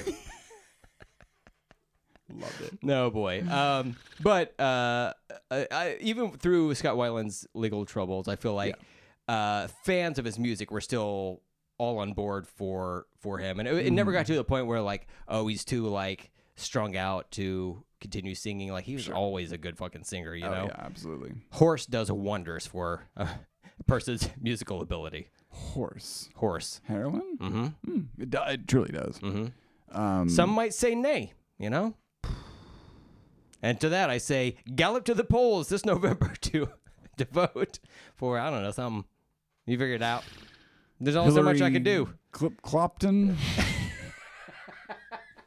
Is that a thing? I can't believe she said that. Pokemon go to the polls. That was the worst. That was worse than Howard Dean's scream. Yeah!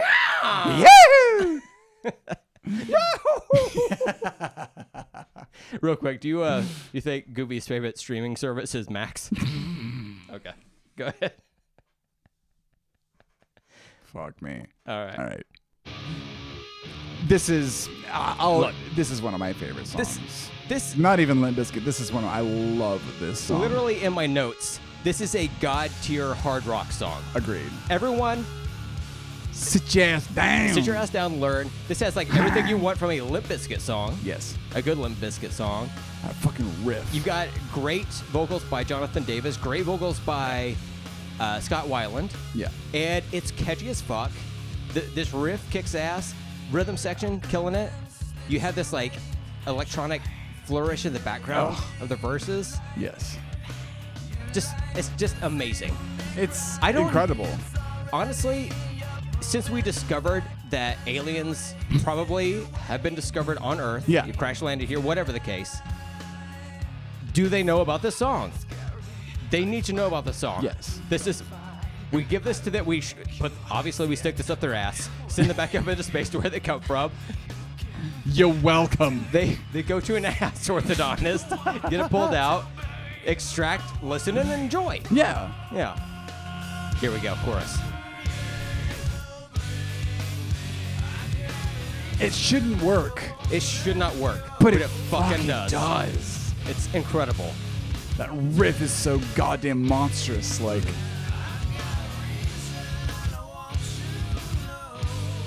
oh, So fucking good. yes, that little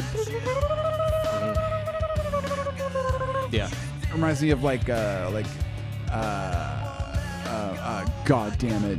It's Maroon. Oh God, the guy that did like the Good, Bad, and the Ugly. Sergio. No, that's the director. Oh. I want to say Encino Morano. That's not right. Oh God, this is fucking shit.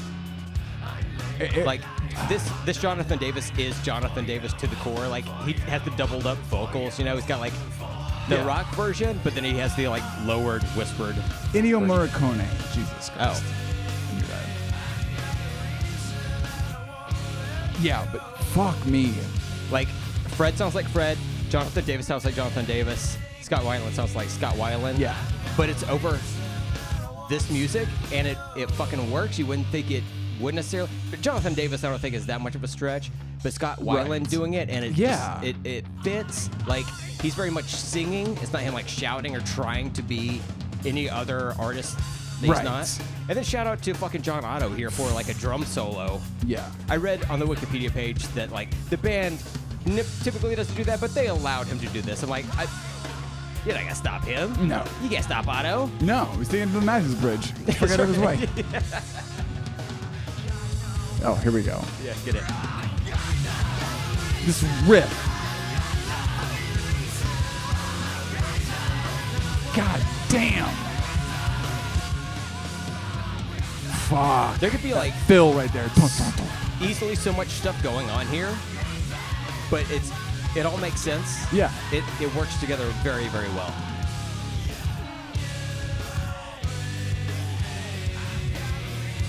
God. So catchy, too. I love those background Fred. I wish he still screamed like that. I know it's hard when you get older, but Yeah. Like this God. part, this is the most like vocally chaotic part of the song, and it still works, you know? it's just unrivaled chaos. Yeah. I love it. The little like weird that tone that Wes gets out of this is fucking incredible, man. God damn. Banger. It is. Banger on banger on banger on banger. I love it. If you took this song to England, they'd be like, "Oh, you got to put this on MASH. It's such a banger." Where's the mosh? I've been watching. It's a recent addiction of mine. I'm not a reality TV show fan, like at all. Like I do not watch any reality television. I'm not trying to be a snob about it. Just the Housewives. Of course, You watch all I don't mean to count 48 versions of that. I'm not trying to be like. I'm not trying to be a jerk. I'm not like.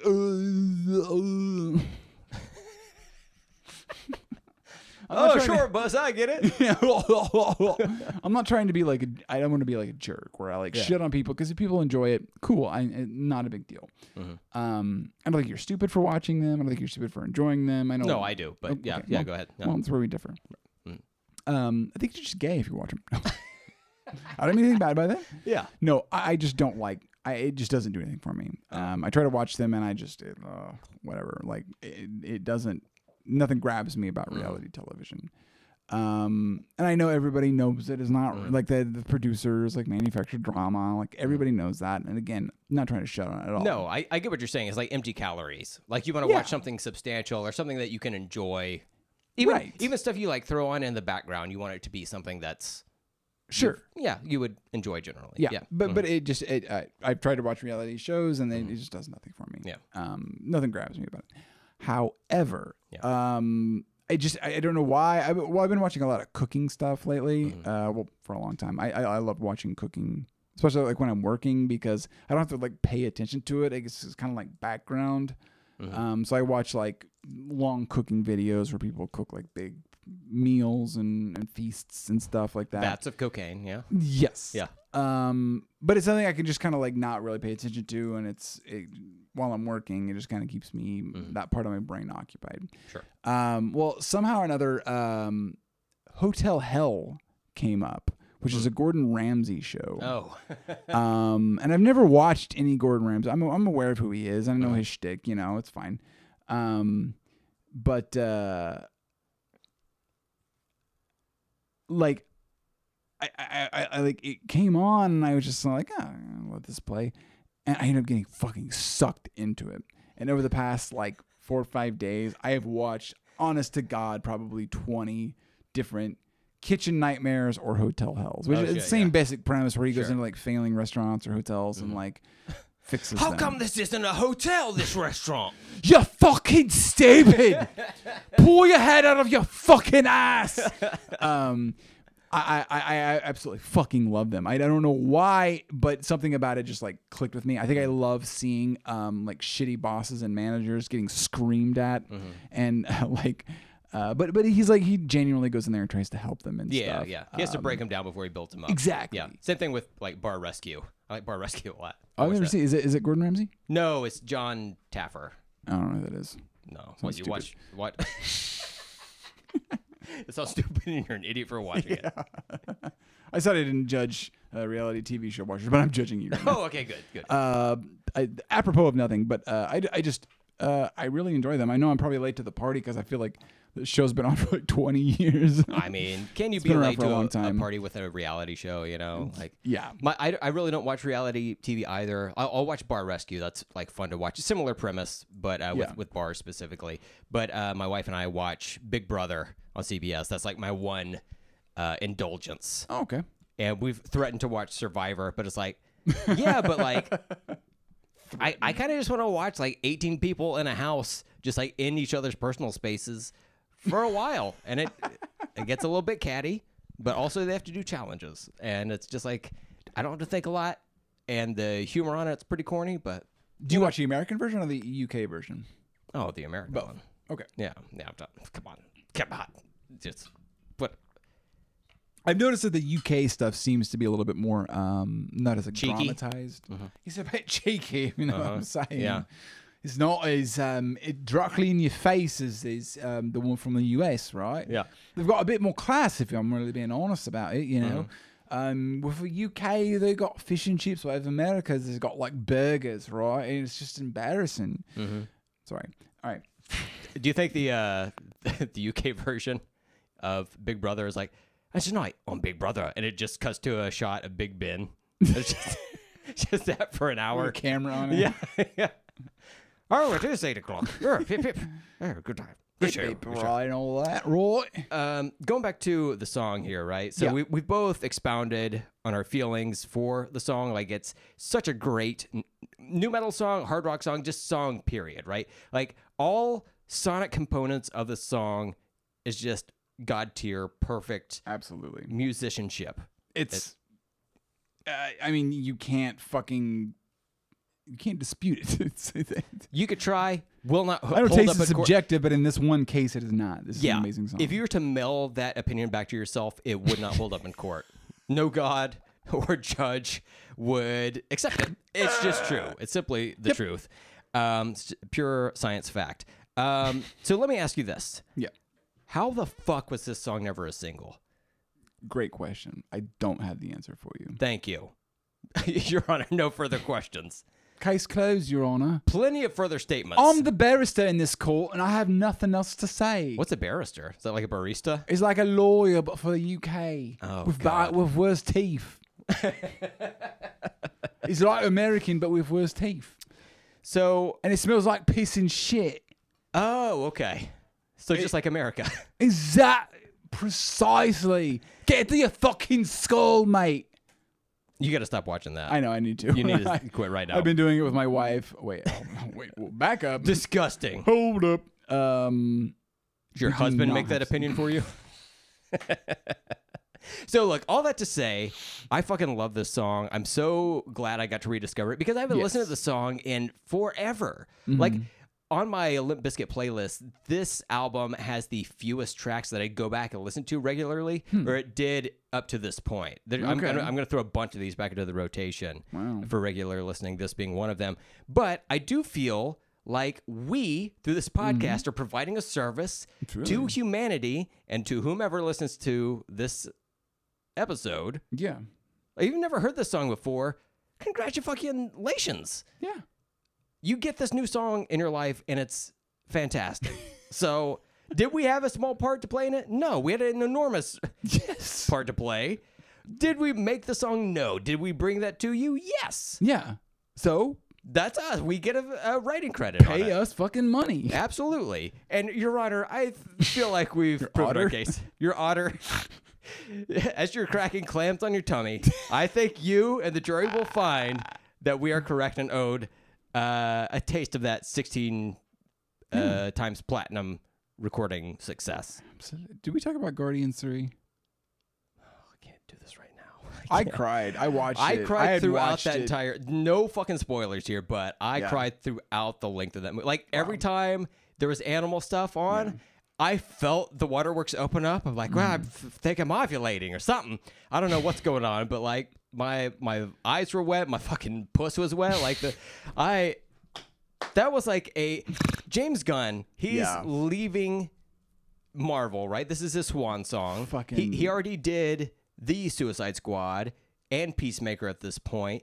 He knew that he was going to move to DC. He had every right to phone in this fucking movie. I kind of went in expecting that to be the case.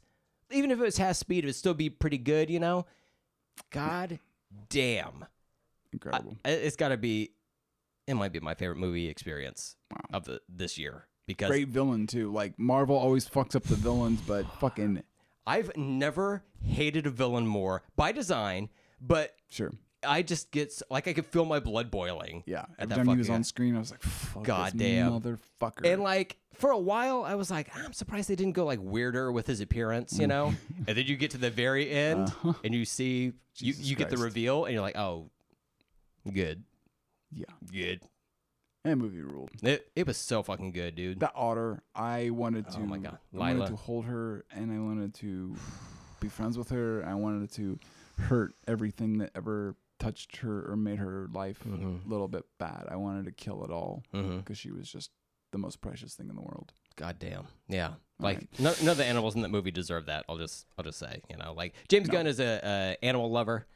So Clearly, I'm sure that it like, even though he was telling the story, it probably like, Yeah, do it he probably had to get over some like mental hurdles to Sure. like do what was done in that movie, Absolutely. Ah, God. It's just around the corner getting ready to hit Disney Plus. I think maybe like the day this episode Oh, releases. it's already out on Disney+. Is it really? Yeah. Oh, yeah, shit. yeah. God damn. I didn't go see it in the theater. Sadly. I'm ashamed to say. I just never had the time for it. Yeah. Just, but as soon as it dropped on the Disney Plus, which I think was like last Wednesday Was it last? or something. Okay. Yeah. Okay. My wife and I watched it. We both fucking cried our eyes Jesus out. Christ. It's just the entire time. Brutal. I went to go see it by myself. I was sitting in a seat, just like every once in a while. I'm sure the people around me heard, Yeah. it'll be fine. Yeah. It'll be fine. There was I went and saw Endgame in theaters, obviously. Sure. And As one does. yeah, of course. And was sitting there watching it, and the part where Tony dies, which I know a lot of people were like, "Oh, I didn't cry at that part." Like that was fucking sad. Like you think back, like Tony started like it started everything. The you MCU, know? yeah. And like left his wife and child, like sacrificed everything for like just to save it. And he's an incredible actor. And the part where he's like dying and like I think Peter Parker, is like talking to him and starts like crying. I'm just streaming down my face. Yeah. And I look for the left of me, and there's a guy about my age, looks like me, nerd. I look over at him, and I see him crying too. We like look at each other at the same time. We're both crying, and we just go, just do a little head nod, and kind of like, Yeah, they got me. it's gonna be okay. Yeah. It's gonna be okay. Interesting. And kept watching. Yeah. All right. That's So this interesting. is That's don't go for it. interesting because I didn't cry at that because I'm not a little bitch. So anyway, Well, let's move on. shit. Ross, I have incredible news for you. Yes. We're an hour and 52 minutes into this episode. We are halfway through this album. Fuck. So this is like all of our interstitials that we're adding to Yeah. the conversation about this album littered with interstitials, right? So Yeah. I mean, we might as well just keep it going, keep right? it going. Yeah, just have a deluxe size episode. This will like give people plenty to listen to over the next, I don't know, week or so. I don't know. Okay. Cool. Yeah, most of it's not good, but No. we're gonna try. So let's move on to track 8. Don't go off wandering. Do not go off wandering. Here we go. Cue the music. All right. This is terrible. I'm sorry. I like the like little string part here. Yeah. It's like a bunch, like an orchestra, like tuning up or whatever. Yeah. I gotta be honest, this is like one of the filler songs for me. I've never been like that big on this one. Yeah. Like it sounds like Limp BIZKIT, but it is one of the slower BIZKIT songs. Yeah. And like I said, I'm just not always a huge fan of that. I don't think it's bad necessarily, but it is just kind of like mid-level. Like especially if we just came off of like such a powerfully incredible Right. song. Yeah. To lead into this. I feel like energy-wise, it's sequenced well, and I do like this chorus. Yeah. I really love Wes's work. I mean, the whole band's work, really, but it's not like a broken record at this point, but I really do enjoy Wes's guitar work on this. Like, it's a standout for me. It kind of reminds me of, like, Boiler a little bit from Chocolate Starfish. I think Boiler's a better song than this, but it feels like kind of like a proto Boiler. It's got kind of the strings in the background and everything. But I do like this part. It's a little bit more like chaotic or whatever.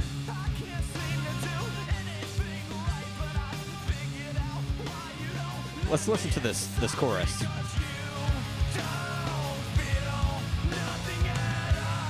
He says, "You don't feel nothing at all," which actually translates to, "You do feel something for sure." Double negs. Yeah.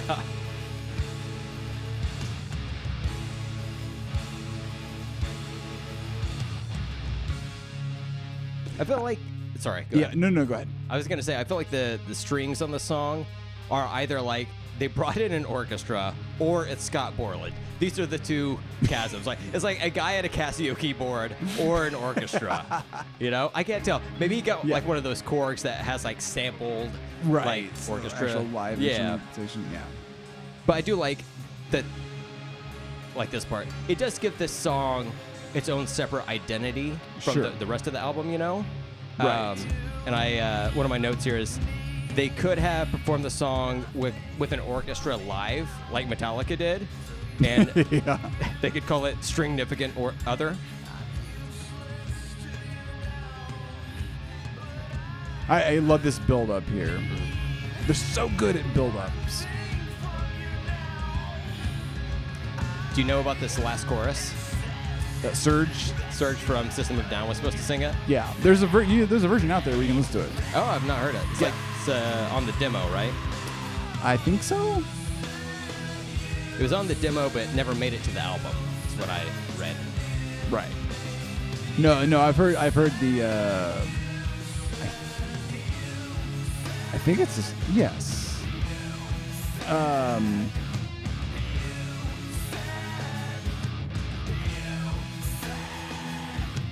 Yes, it exists. You can hear it. You can listen to it out there. They do exist. The M&M's discover like all of these like deleted songs. That Jerry Lewis clown movie. The Nazi clown movie. At first, when I heard, it's like, so what? Jerry Lewis made a clown movie. Oh, I'm sorry. What's it about? Oh no. No wonder he doesn't want it to come out for like years after his death. So I thought that was so interesting because after I was listening back to it, because the song, I see how it fits on the album, but also like there's something about it I couldn't quite place. But then after I heard that Surge was supposed to sing that last chorus sounds very much like I could hear Surge's vocal in my head, like his vocal like intonation or whatever. I don't know why they didn't do it because it is a good version. I heard or read somewhere, who knows if it's true, it's just a rumor, but I guess there was an issue with the band Taproot. I think it was Taproot. They were going to be signed by Fred, but they ended up being signed by, I think, Maverick or whomever System of a Down is signed with instead. Fred got pissed about it, and then he like, I think he may have taken him off this album for that reason. Oh. I could be wrong, and it should be, or it could be a different situation altogether, but It's just slander. It's fine. just slander, you know. I made it up. No, I read that somewhere. Any other thoughts on Don't Go Off Wandering? No, I dig it more for the musicianship, but on an album full of bangers, it's just like a slight less of a banger. I do enjoy the build up and the kind of release at the end, but I do enjoy the Surge version a lot. Did you Surge! Did you also enjoy my Stringnificant Other joke? No, I loved it. Because you were not paying attention. I heard it. I just ignored it. You were paying attention. You didn't hear it. All right. Let's move on to the 9th track on this album, 1999. 9 teens? Ooh. Gimme. No, I'm kidding. Fucking gross. All right, Jared, get up. Do not. Get back on the subway to prison. For the record, I do not like teenagers. I find them annoying, even women. Especially women. No. The older I get, the more I'm like, I prefer women at like minimum 35. Oh my God, give me some silver hair, you know. That's what I'm talking about. Give me a mature woman. Ladies, God just damn let it go silver. Hey, That was fucking one man. good thing that came from the pandemic. It's like, not saying you let yourself go, but you know, it's like, who you're trying to impress. Guess what? You did impress me effortlessly. I ladies. don't impress me much. I went pretty gray from the old pandy. I don't think you're that gray. You got some silver highlights, but I'm certainly a lot grayer than I was pre-pandemic. yeah. Yeah, I guess that's true. But it could be the fact that I'm, 40 and that could have just been happening anyways. We're all rapidly dying. Yes, And I'm rapidly dying to get to this next track. it's a race to the finish and none of us want to come in first place. Goddamn, here's 1999. Dalton Wilcox for a second. This is a cool little build-up. Yeah. But then it's time to activate that fucking pit. Hell yeah. The scratching here is fucking rad. Oh, man. He's going. Just like Lethal showed up to work that day. He's so good. He's such a good so good. turntablist, but Yeah. It's almost like. Sorry. Shut up. Brent's got his knife out. But this happens with a lot of new metal DJs. It's like they would eventually morph their way into doing keyboards or samples only or other like Joe Hahn did that. Sid from Slipknot. I mean, there's 9 guys in that band, so you kind of get in where you can. But it tended to happen quite a bit. Frank Delgado from right? Yeah. Mighty Deftones. Yeah. Yeah. No, Deftones.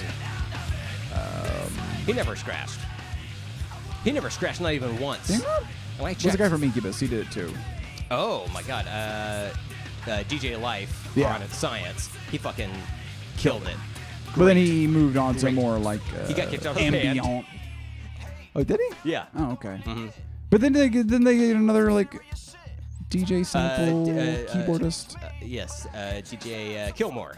That's right. Yeah, That's right. Chris That's right. Kilmore. That's right. Yeah. He's a great turntablist as well, but Yeah. Doesn't scratch. doesn't scratch a whole lot anymore. But he does, he's still involved with Sure. the music, but he plays keyboard and stuff. I miss it.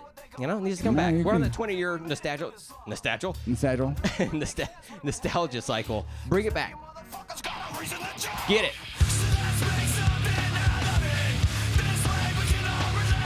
God damn. This song is a banger. I love this song. I don't know how you feel about it. I love the song as well for music reasons, but also this song has 2 number 9s in the title, and it's also track 9 on this album. That's proper sequencing. Doing the most new metalist shit ever. Absolutely. Deftones did it. Yep. With Terry Date, Your Honor, with Terry Date. Let the record show. I mailed it to myself. Exactly. Engine number 9. Is that the name of the song? Yes. Uh-huh. 9th track on that album. 1999. Suck my dick. 2 9s. 2 9s. 1 9 and its significant other. 9th track on the album. I don't know what more I could say. Are you serious, dude? It's fucking. It's blue as the true on my face. Can't argue with that. You can try. Flawless victory. Here we go. So is this a scratch right here? That build up? Could be. Yeah, it is. Wait, here we go. Oh god, that snare. Yeah.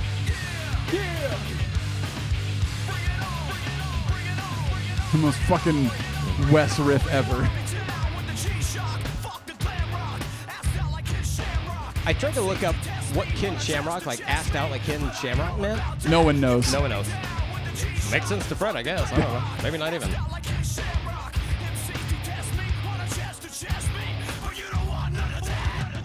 The thing I like about this is it's classic BIZKIT. Oh, yeah. This is just pure Limp Bizkit here, This part right here especially. When people think of Limp Bizkit, they think of a song that sounds similar to Exactly, this. Even yes. if they've never heard this song, you can play this and be like, oh yeah, it's Limp Bizkit, Yeah. right? Love it. That boom, boom, boom. Fucking love it. Pause it real quick. Sure. 2 things. So, I think that when the song was getting ready to, or this album was getting ready to come out, I thought this was a cover of Prince's 1999. Oh, right. It very much wasn't. Did we talk about this on the last episode? Yes, we Okay, did. that one's done. We Next- are done. And it only took us 2 hours 4 minutes together. So the next thing is the interstitial that you can go ahead and play here, which is Fred's mom, right? I think so. Anita Durst. I need a Durst. I need a Durst. Durst. We all need a Durst. We got there at the same time. Good job. Best song on the America, album. this year when you go to the polls, I need a Durst. You need a Durst. We all need a Durst. Pokemon, Durst, to the fulls. To the fulls. Oh boy, that was fun. That was fun. We had a good time. So I do, before we play the next track, and you might back that up real quick. Oh, I backed it up. Did you? Okay, cool. So I've got a. I have a. All right, shut up. I gotta. We gotta get through this episode. I want to play a sample of of the demo of this song, right? So Okay. DJ Premier, who produced this next track that we're going to be playing, which is In Together Now. Correct. On his YouTube channel called So What's Up. He spent a lot of time coming up with that, the title for that show, I guess.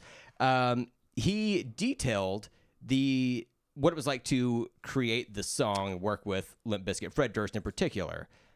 I believe I've watched this. Yeah. Yes. I sent it to you, I think over a year ago, something like right. that. So yes. And I went back didn't and rewatched it. And it's really interesting. He talks about how he was unsure about it because he wasn't really feel like the nicest possible way to be like, hey, I wasn't really feeling Fred's rapping or whatever on it. Yes. And Fred convinced him by saying, hey, let me just come out, even if you don't want to do the song, let me just meet up with you and we'll hang out and talk music or whatever. Sure. So he wasn't on the hook for anything by default. So he goes out to New York, meets up with DJ Premier, and he's talking to him. And it's like, look, whatever you want to do, if you just want to produce the whole thing, I'll re-record my vocal performance, whatever you want to do. I just want to make this happen if feasible. And Premier was still a little bit hesitant, but then Fred started talking to him about oh yeah, I remember listening to your stuff, and he had name dropped old deep cut albums that he had, and Right. Premier could tell he was a fan. And then also the fact that Method Man said that he wanted to work with Limp Bizkit as well was like a feather in his backwards facing red baseball cap as well. So all that to say, I'm going to play a short sample of the original version of In Together Now, and then we'll play the actual album version because there are some slight differences. You could definitely tell that it's In Together Now, but it's not as polished, doesn't have as much bounce, and the sample, the main sample, doesn't repeat as often and drive it so much. But I also think that maybe Lethal was just trying to throw some ideas of what to include in the song. But here we go. Here is the original version of In Together Now. Okay. Jesus Christ! Sorry.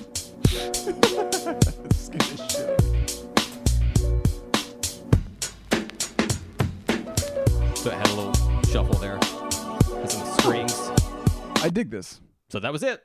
No, okay. Well, we're done. Yep. It was. I think it was just 15 seconds altogether, but the last 3 seconds are silent. So first part was very loud for some reason. Yes, I think it I was. just turned it up. Scared me to hyper loud. death. I'll note that for future songs that I play.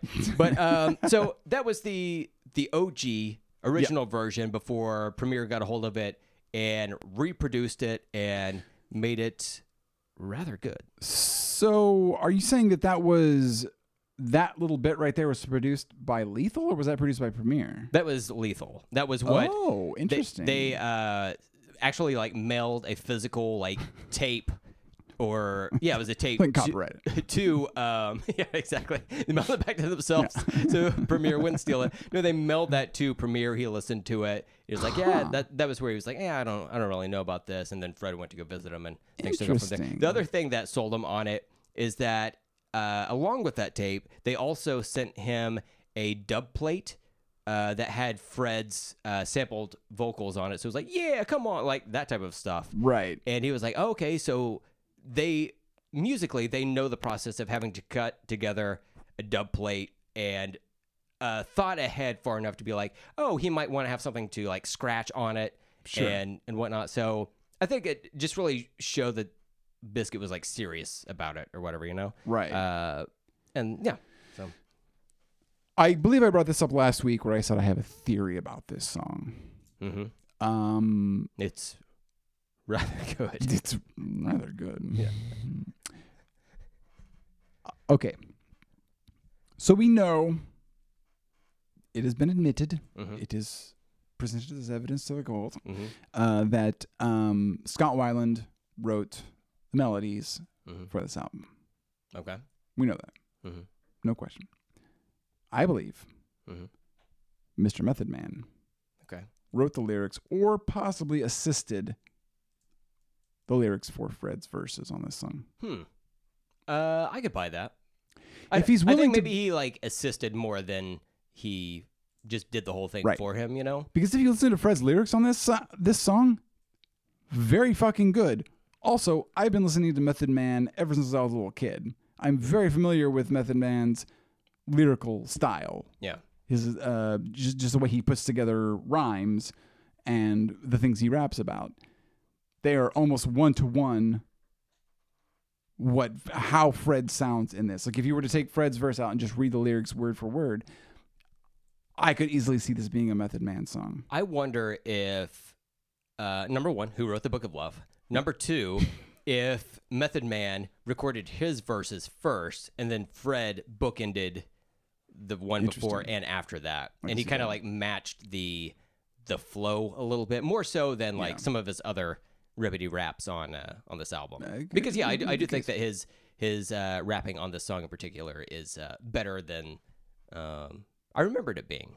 Yes. You know? So it's very good. Yeah. And like I said, again, I've listened to a shitload of Method. I loved Method Man. I still do. I was a huge Method Man fan when I was younger. So it's like super excited whenever he was going to be on this track. And then I hear Fred's verses and I'm like, that sounds like Method Man. But anyways, okay, we'll get into it. Audience, you be the judge for yourself. Great sample. Great fucking sample. Have you heard the Neptunes remix of this? Oops. we'll get to Did I it. spoil something? Oops, all berries. No, you didn't spoil anything, but Okay. yeah, let's pay attention to Fred's flow here.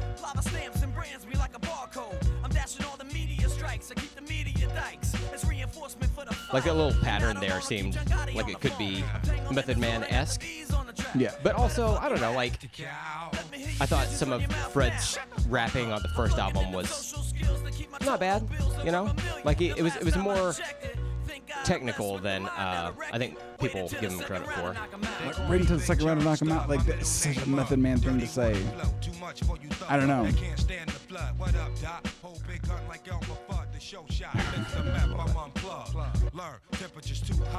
Man can fucking ride a beat. Yeah. Tikal and Tikal 2000, well, Tikal 2, whatever. Fucking incredible albums. If you're a fan of hip hop and you haven't listened to those two albums, go check them out. You'll be blown away. They're fucking perfection. Rap perfection, in my opinion. Big Bamboo. What is Shut the fuck up. What is Tikal? Is that It's drugs? like one of his nicknames. Oh, He's got sure, like a makes million sense. nicknames. Johnny Blaze. That I get. Because these lyrics are fucking fire, dude. And also they have the spirit of vengeance in them.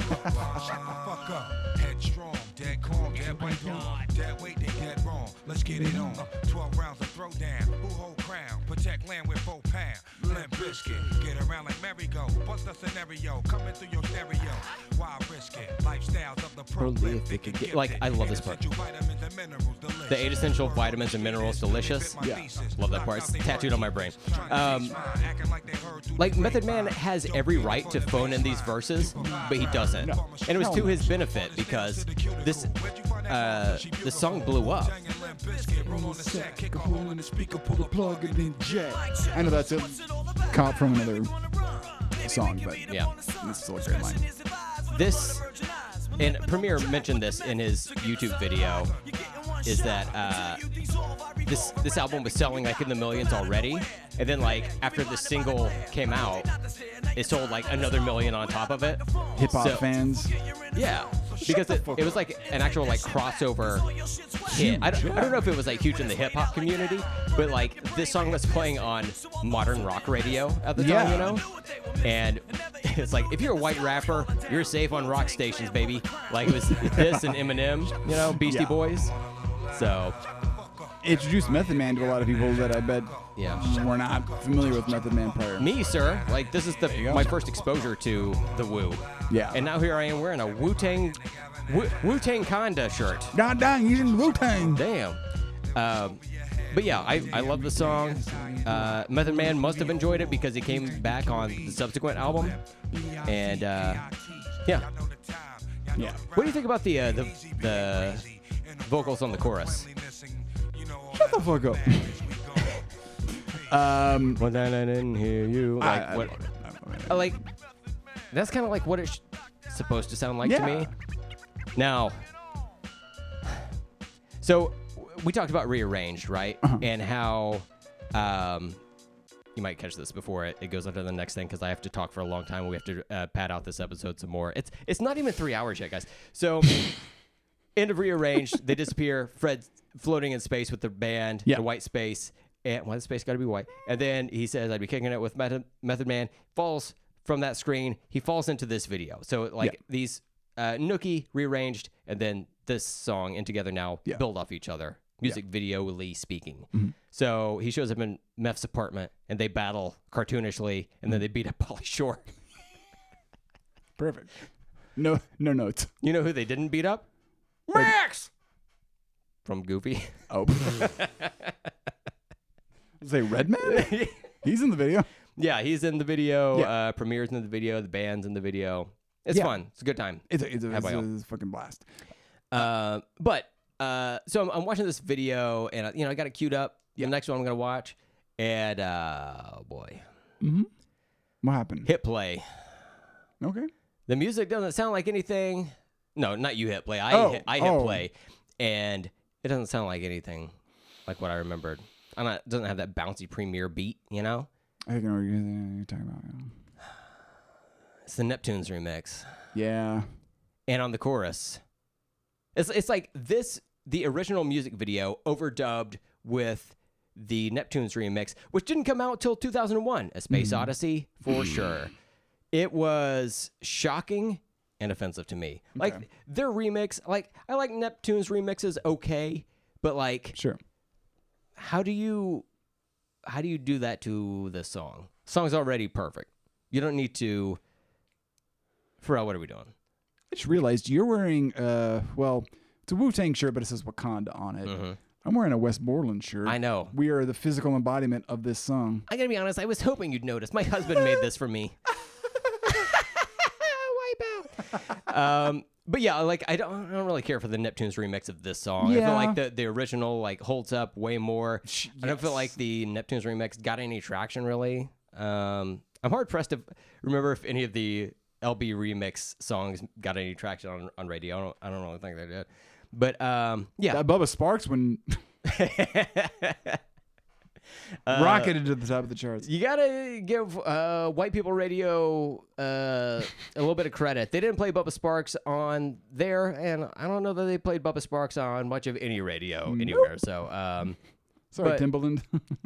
he tried. Your Eminem didn't work. Didn't work. You know, have a Reese's Pieces next time. But yeah. So if you want to see the original version on YouTube with the original audio, you can find it. Yeah. You just, type in Together Now.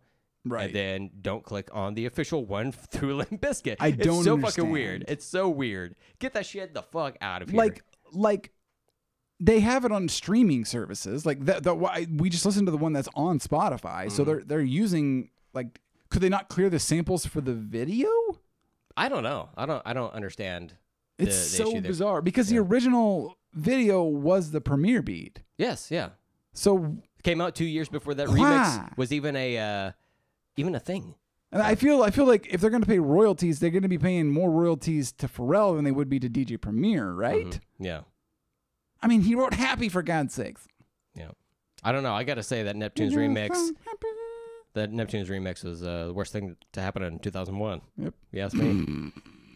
Hashtag never forget. Right, so go ahead. Now you can hit play. Okay. We'll hit the rest of this track. So this is Fred's little song. It's got a cool little vibe to it. Yeah, I dig this. Hanging out in the booth, you know. I assume this is like a Lethal beat, but also it sounds like Scott Borland could have hit like play on his Casio keyboard. Like it's good. I like it. I do too. This sounds like maybe it was impromptu as opposed to some of the other ones that feel a little bit more planned. Because he seems confused. And this is giving me a little bit of Jane's Addiction vibes. Coming down the fountain. Mountain, god damn it. No, it's fountain. I looked it up. It's fountain. Okay, well. Coming in a fountain. That's how. If you and your friend both come in a fountain at the same time, you swap bodies. Well, we have to try it. hold on, I just got a piece of mail here that I mailed to myself. Oh, nope, it says mountain. Fuck. Shit. He knows. I'm gonna get you to come with me. I don't know how I'm gonna do it, but I'm gonna fucking do it. All right, so let's move on to the 11th track on this album. I love any type of title that has punctuation in it, and that is very much the case for this song, because this song is not just called Trust, it's called Trust? All right, hit play on this bad boy. Is this Fred doing both vocal parts? I don't know. I didn't see Can't any tell. other credits for it, so I'm going to say yes. It sounds like that's a gritty little riff there, baby. Riff is great, but I got to say no, that's cool. I love the Godzilla sample. The star of the show for this track, to me, is John Otto. I love the drumming on the snare rolls on the verses, and I had to look up a YouTube video to see, like, is this even humanly possible? Like, crank it up here. Yeah. Is this some crab scratching from Lethal there? No?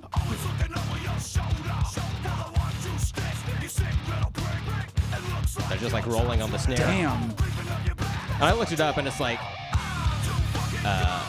it seems like very possible that someone could do that pretty easily. So I felt stupid, but like, I You're don't know. so blown away. Yeah, I still think it sounds cool. Yeah. Like, I've never heard this before or since, right? Right. So, yeah, I just think it's cool. Because it's like a snare roll, but also there's like a hard snare hit with it to keep time. So, I don't know. It's just like a lot of coordination. John Otto. He's a goddamn... He's a legend. Like, I don't Yeah. know why people don't pay him more respect. I guess because he's on Limp BIZKIT, but like, people should pay the whole band greater respect. I mean, Wes, John, Sam. I mean, Lethal gets his respect because he's been around forever, but like those three right there are just fucking goddamn triple S tier fucking musicians. Yeah. And they should be household names. Oh, wait, here we go. You got the vocal part. Be Real. Sounds like a chicken if he was rapping. Be Real coming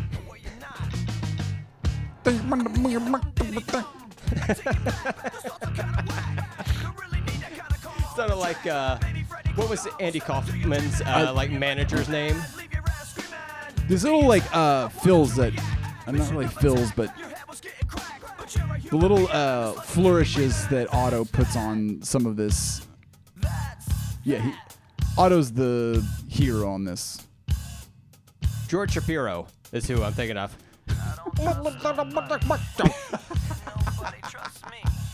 With his oversized glasses and the fucking mustache and all that shit.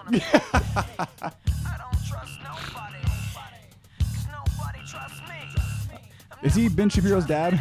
Probably. I love when it just cuts out and he fucking slams that snare. Yeah.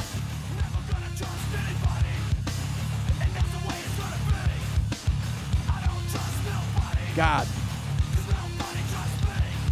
Like, the song title is the question, but the answer is an exclamation point within the song, you know? I swear that sounds like a Godzilla sample.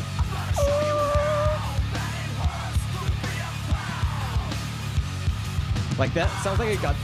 Oh, like a roar? Like it sounds like his roar, the Godzilla roar. Huh. Yeah, I Oh, don't it just think sounds like but it's kinda- some roaring stuff. Look, it's not roaring. Like I think he said a high-pitched- boring. It sounds like some boring shit. I don't know. Yeah, Fuck it. you're stupid. Remember? Yeah, hit in the head. You don't know what you're talking Oh about. God. Look, another great lethal hidden track here. Yeah. This is like where he comes. He's like, this is his time. God Like- damn it. Just do this in the body of a song. Lethal, what are you doing to me, man? He's too busy using his turntables to scratch. Saved by the bell on that one, Zach Morris. Edging you right now. Yeah, I know. And I like it. So before we go to the next track, I do want to say, we're talking about John Otto, like the rest of the band be like stellar musicians, but like John Otto, he should have the same career path as Travis Barker. Like, Sure. fucking fight me. Like, Yeah. He's a better guitar. He's a better drummer than Travis And Barker. a better I'm sure. guitarist. I think. you don't know. I think Travis Barker is a really good drummer. But He is a really John good Otto drummer. is just He's on the level all on his own. Look, John Otto is much like Blade, vampire hunter. He is a day walker. He walks between worlds, right? So John Otto, he plays in rock, but he also plays some like Yeah. funky hip hop grooves. Yeah. He should be doing these like rock remixes for Busta Rhymes and Post Malone, Pre Malone even. Oh god. That's before he got all the face tats to make his face look dirty. Have you ever seen? He does this.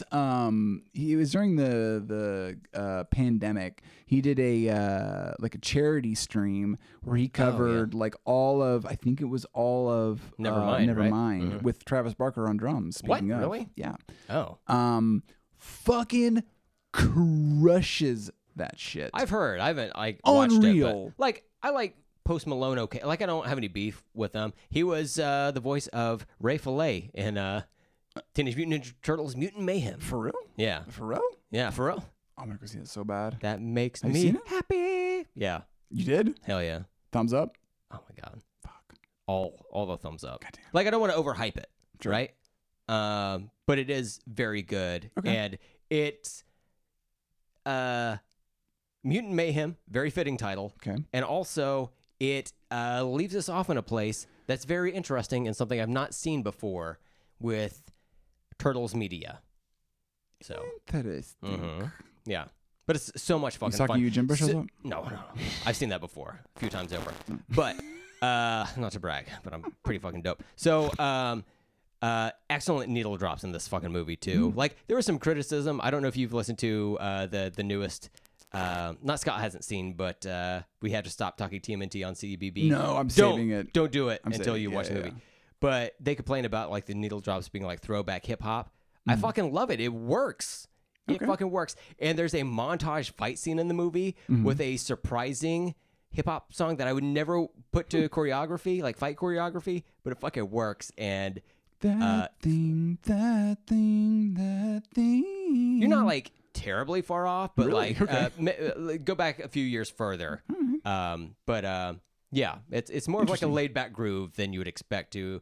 You're gonna beat up some motherfuckers, right? Awesome. But I yeah. listened to the Trent Reznor and Atticus Ross soundtrack, and it's really good. You know, enjoyed I the got hell so out of it. excited when I heard they were going to do it because I was so perplexed by Trent Reznor even knowing what a Ninja Turtle was. And I remember making that joke before. And then I was watching the movie. I was like, oh man, the music's really good in this. I wonder. Then I got to the credits at the end. I was like, oh yeah, I forgot. I forgot about it. I wish I would have done a cover of the '80s, but like in like the Nine Inch Nails, like the '80s cartoon song. Oh, they play like Closer in it. Like they only play the uncensored portion of Closer throughout the entirety of the movie, and it works. It actually works. It works. I believe you. I'm gonna fuck you like an animal, and there are animals, a bunch of animals in it. What? Yeah. So All right. go see it, Mutant Mayhem. No sex. In stores now. No sex. Track 12. Here we go. No sex. Also, how I like to live my life. Got him. Look, again, this is another Slow Biscuit song.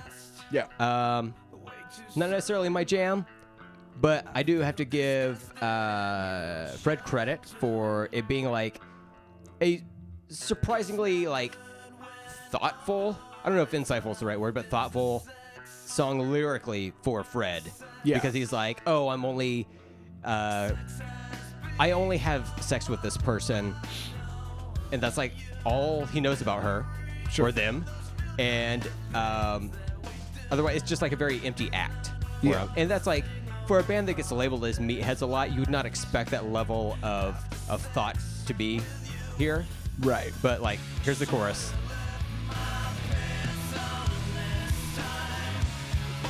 Aaron Lewis.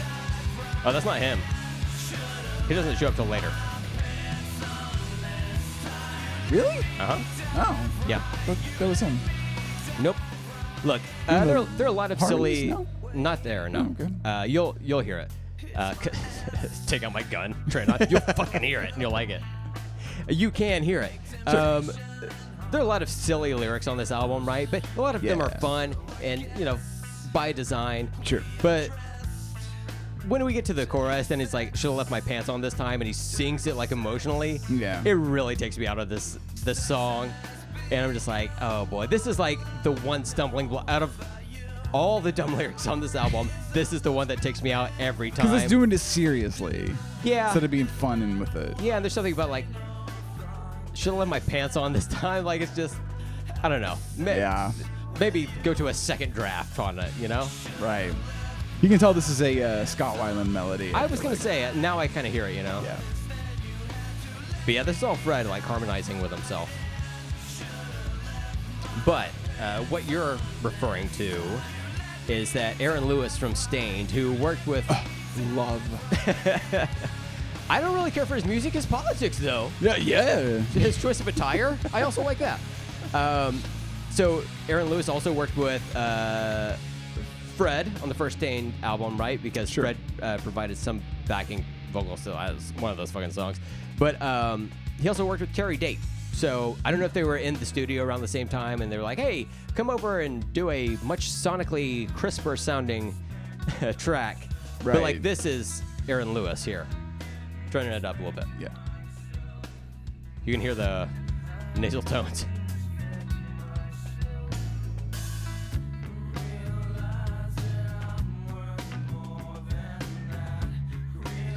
Yeah. If you, listener, are slowly starting to curl your arm up to your chest in like a wounded paw scenario, yeah, it's because you're identifying too hard with Stained here.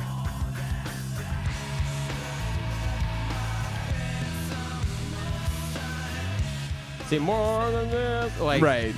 I definitely That's know Aaron that's Lewis, him, yeah.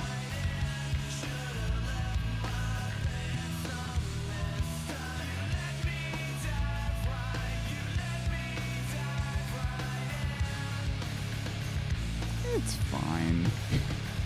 It's fine. Like, it's. I've certainly heard worse songs by worse bands in our time doing this podcast, right? So, It's not something that I go to. No, I'm not like, no. oh, I put on no sex. Yeah. What if you had this on your sex playlist? It's like if you have it timed just right to where like immediately after you're done, the song starts playing. It's Start crying. What? Wait. Maybe this is like during the act, and then like immediately like post nut. It's I just had sex by the Lonely Island. Yeah. So any other thoughts on that one? No. No. Okay. Cool. All right. So let's get back to the music here. So we'll move on to track 13. Show me what you got. Tell me what you got. Here we go.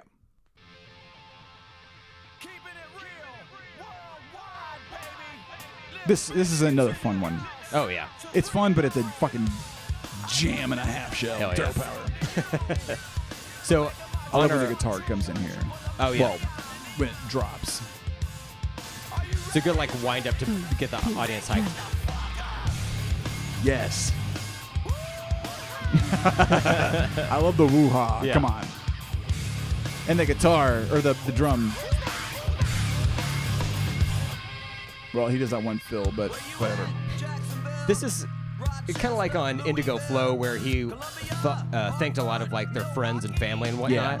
This is like giving shout outs to a bunch of towns and cities and whatnot they've been to and played and gained followings, you know? Right. But like the first part of this first verse is like rhyming with different towns and whatnot, and then later on he's just like naming a bunch of places.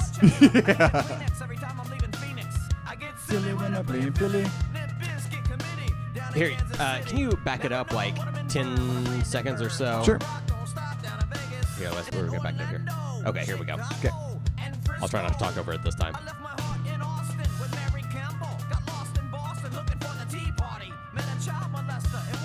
Right there. Met a child, yeah, that one? Yes. The child molester in Worcester. So, on the previous episode, you had mentioned that there's a YouTube video where they pause the song somewhere and they're like in that town, they mispronounced it. Yeah. And it was Worcester. Yes. And it's actually pronounced Worcester. And I've heard of Worcester, Massachusetts.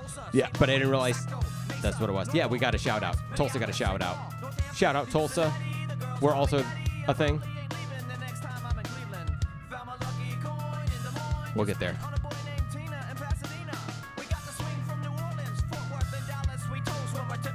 Here we go.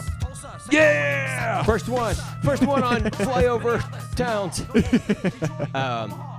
But yeah, it's like Worcester is how it's pronounced. Right. So And he like stops it and like apologizes or whatever. yeah, it's like what'd I say? Worcester? It's Worcester. And then like on a dime, the band gets back into it. It's incredible to see. I love it. It's fucking awesome. And it was like only a few years ago too. It was cool.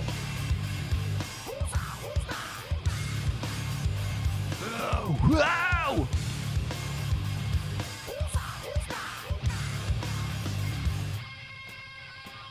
I can't help but to believe in these friends, these bands, these tours, and the places that I've been. I thank God. It's just, I don't know, refreshing to hear someone of this successful to be thankful to whomever, you know, and give shout outs to fans and friends and family and all this stuff. Yeah. It's cool that they like do that. I think this is the last time they do that, but Yeah.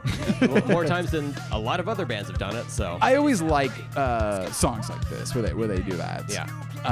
You know that Johnny Cash song, I've Been Everywhere, Man? And he does like the same thing. He rips off the biscuit. Oh my God.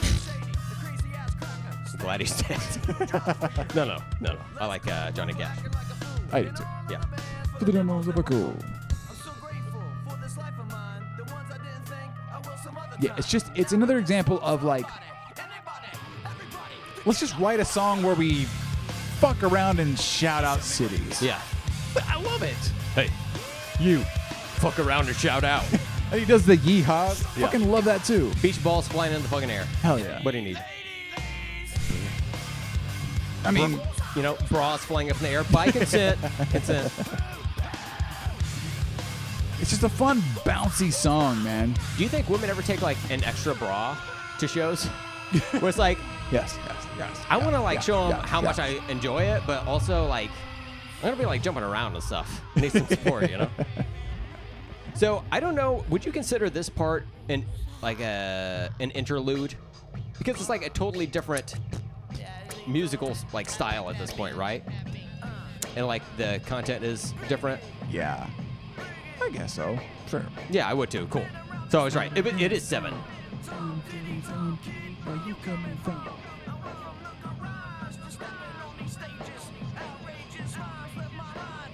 I wonder if this is a sampled beat from like John Otto playing. I know, with a guitar too. Like, is that from the live from the band, or is that just a sample he grabbed from something else? Do you want to roll through? Yeah, might as well. Sure. So track 14, A Lesson Learned. Yeah. And I think I mentioned this on the previous episode. Was it like 30.75? Yeah. I get the song stuck in my head from time to time because it's just like so pleasant. It's very chill. Yeah. And like you take the vocals out of this, you can throw this song on a lo-fi hip-hop study for sure. playlist or whatever, you know? Yeah. It's just cool. Like I think Fred's vocals are nice here. and the lyrics are more introspective. And Yeah. the song meanders a bit, but like there's something about it that makes me like it for that reason, you know? Agreed. How do you feel about this being like the last musical track on the album? I think it makes total sense. I think if you started this album with just like this and ended on this, Yeah. like you take the intro and outro off, Okay. I think it makes the album a bit stronger. Interesting. And like, look, we Release the Brent cut.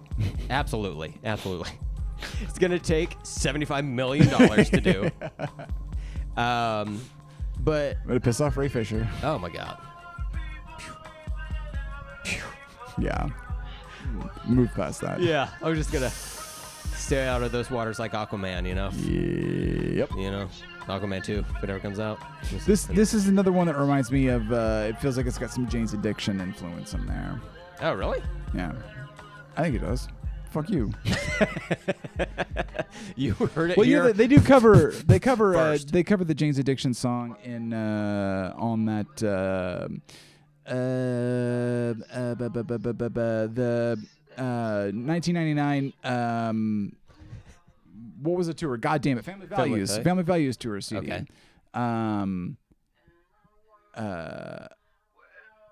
I'm trying to right now find the. I know, we can all tell. Yeah, it's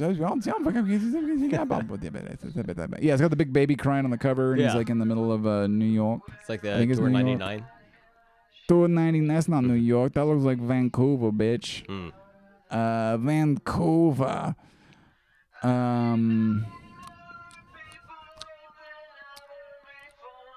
I Would For You. That's what it is. Oh. Wait, they did that? That was on that live album? Yeah. I used to own that album. I was very excited to get it because it has like a bunch of bands on there that I liked. Right. Filter and the Crystal Method were on there. Did they perform or have a recorded version of the song they performed together? Nope. Can't You Trip Like I Do on there? No, they did not. Nope. Is that a missed opportunity? Yes. Yup. It is. It's got Hey Man Nice Shot on there. Cool. It's got Lacquerhead, which is that Primus song that was produced by Fred. Yeah. Uh, Like, I think that was killer track. I my love that track. biggest beef with that album is it had like live performances of songs that were already radio hits, but they weren't like Right. there was nothing special about the live performance that differentiated it that much from the recorded. I do like the Rockweiler I forgot that was on there. track on there because it's like a really hype, and this is back in the 90s when like I feel like hype rap songs are like commonplace now, right?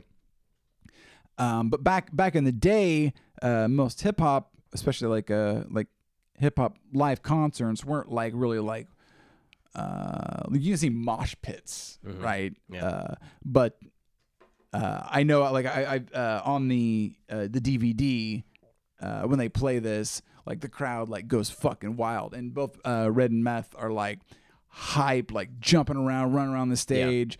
Like it's a very hype rap song. I mean, it is just inherently it's like a hype song. Yeah. But they fucking kill it on that track.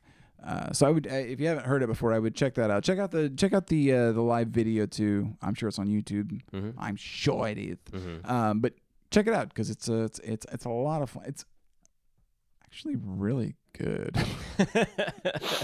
Sorry. All right, so that was the last musical track on this album. So Yeah. let's move on to the last. Well, I guess on the streaming version, the outro, track 15 here. Sure. So it ends as it began. Kind of like, huh? If you wanted it, the worse that is, then you've got it. The worse that is. So You've got the worst. how long is this track on your player there, like altogether, would you say? About like 150. Okay. So like on the actual physical disc when it came out, this song would end at 155, and then there was a hidden track called Radio Sucks featuring Matt Pinfield Yeah. that starts at 225 and ends at 406, right? Okay. Now, they've made that track 16 As it deserves. on the streaming one, right? As it deserves its own track Yes. to be able to get to right away. Put some respect on my name. I do like them negging Backstreet Boys. Yeah. Like really like sets it in time, you know? Yeah. But like the Backstreet Boys are like still out and around. Do you not like the Backstreet Boys? I didn't back in the day, but like, man, You Want It That Way comes on. That's my goddamn adult grown man jam. Yeah, like that song's fine. I don't. It's not like not my favorite, but it's not like.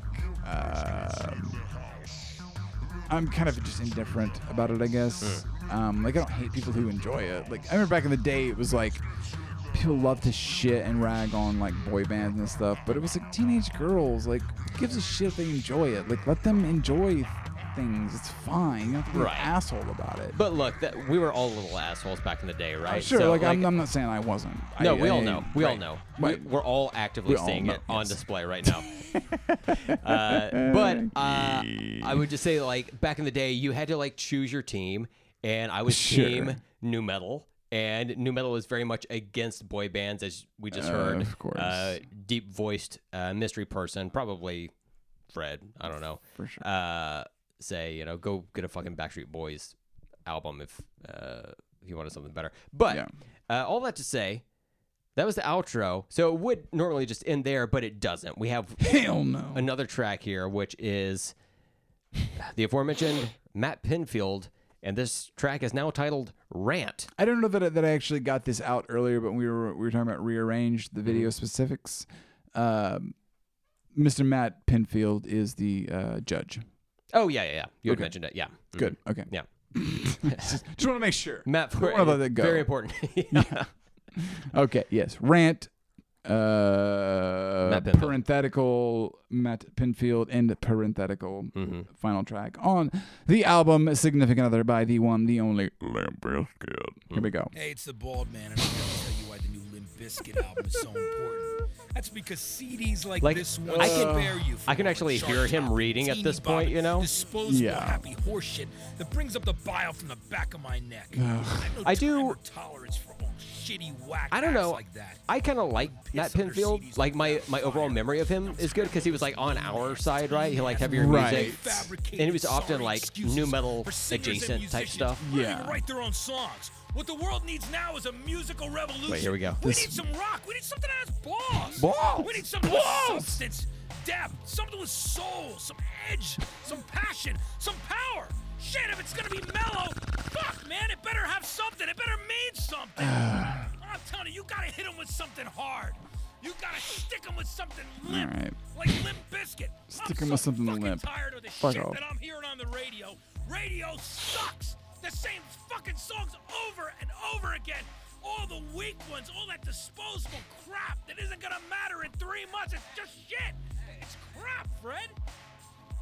Fred, I'm telling you, there's nothing but shit going on, and we need some new music.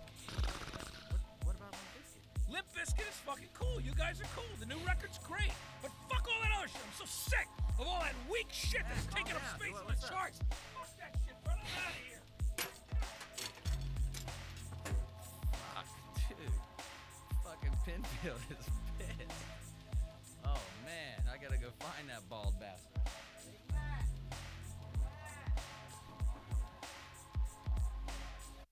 Yep, that was it. There we go. So, incredible. so Incredibile. that the whole thing seemed like wildly planned and like Right. I don't know if rehearsed, but like, hey, here's like kind of what I want you to do. Yeah. Pinfield came in with something to read, and then he was like, at a certain point, I'm gonna get angry. Fred, you walk in there, and we'll converse, and we'll walk. Yeah. Forward. But it's fine. I don't have any beef against any of that stuff. Now, after that, on the physical disc, it was followed by yet another hidden track because there's not enough on this album. It's a hidden track called "The Mind of Les," featuring Les Claypool of Primus. Acting like a fool. Acting like a fool. Yes. And it's not on the streaming version for whatever reason. I don't know why. It seems like it should be something that's readily available to people. You can find it on YouTube, which is what I've done, and I'm going to play it now so people can hear. Evidently, Les Claypool got high and started rambling in the studio, and they recorded a bunch of it, and then they just kind of whittled it down to, I guess, the parts that they found most entertaining, which is this. Hit me! Firecracker. I love this. this. This beat kicks ass, man. Did you just smoke weed, or did it say what he got high on specifically? I think it was just weed. Okay. Yeah. So there you I don't go. think. Yeah, I don't think other drugs were legal at that time, so you can't do it. It's impossible. I don't know how Scott Weiland got away with it, honestly, but Well, because he's black. That made no sense. Well, it's late, and I have no In all its glory. joke. Fred Durst, the man, the myth, the compulsive masturbator.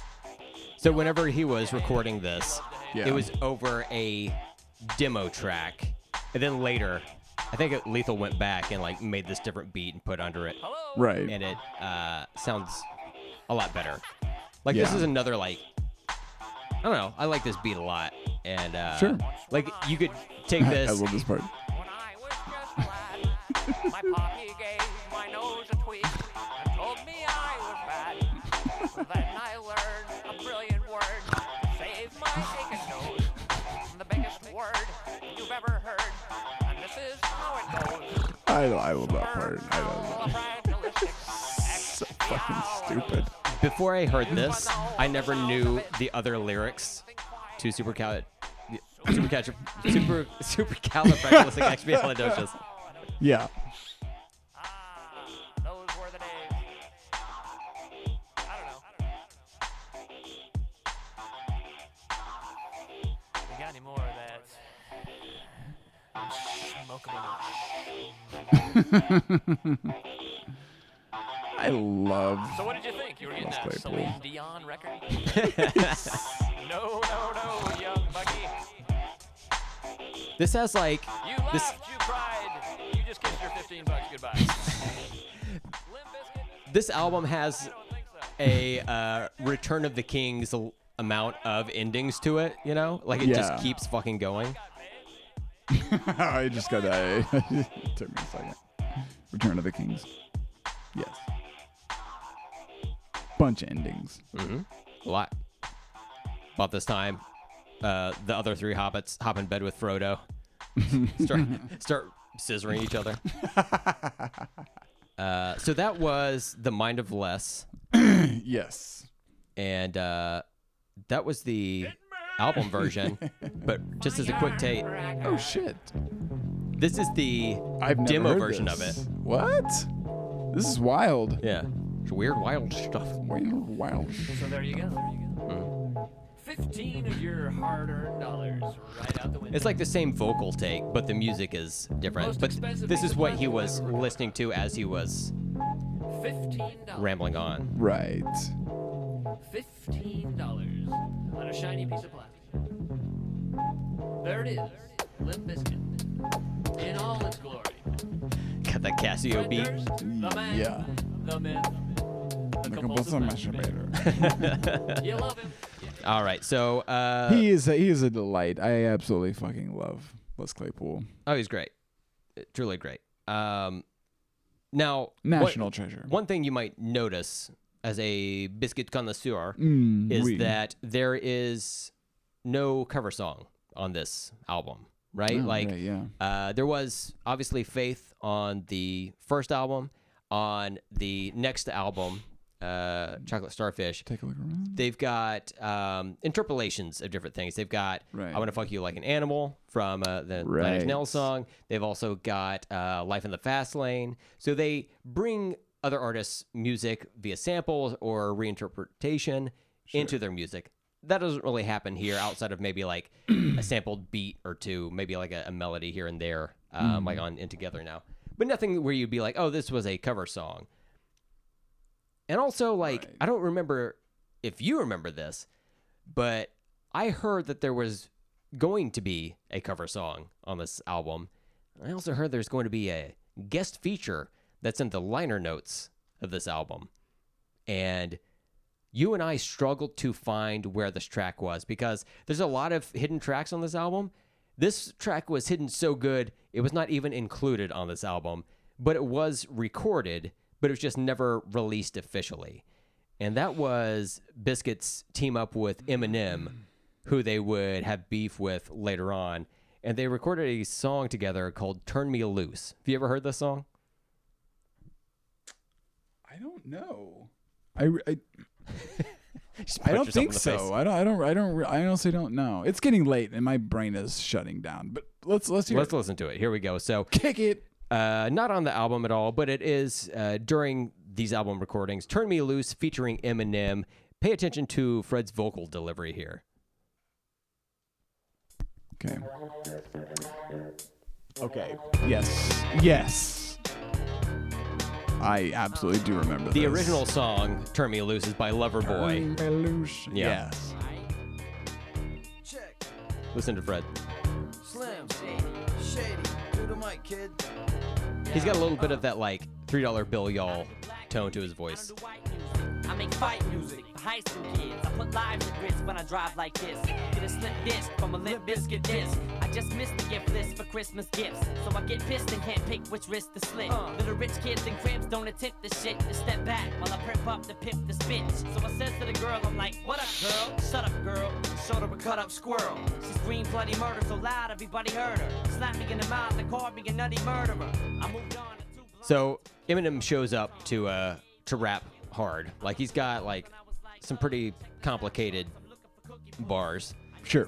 But, like, overall, like, the beat to the song isn't that great, you know? It's fairly unremarkable. Oh, yeah, here's Fred. One where a bass drum hung from my high chair. Now I'm a nightmare. You stay right there. I got the fever for the flavor of a single. See me and Shady, I think we got a lockdown. Shocked by the sound. See, his, like, delivery is different Right. than what we've heard on, like, for the rest of this album. So I wonder if this was, like, kind of done in between albums or whatever.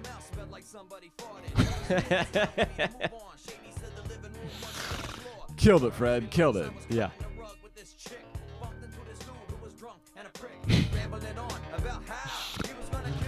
God. I don't know why this was never released. I don't know if this is around the time that they were beefing or whatever. But, Right. yeah, it is, like, in the original album liner notes. It's in there. Yeah.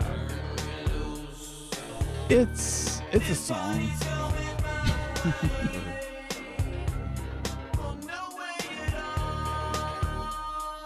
Yeah. So, there's that. You know, it's not great, and I see why it wasn't included on the album. I don't know if anything will ever come from it officially, but listener, if you want to, you can find it on YouTube and listen to it in its entirety there without us yapping over the top of it.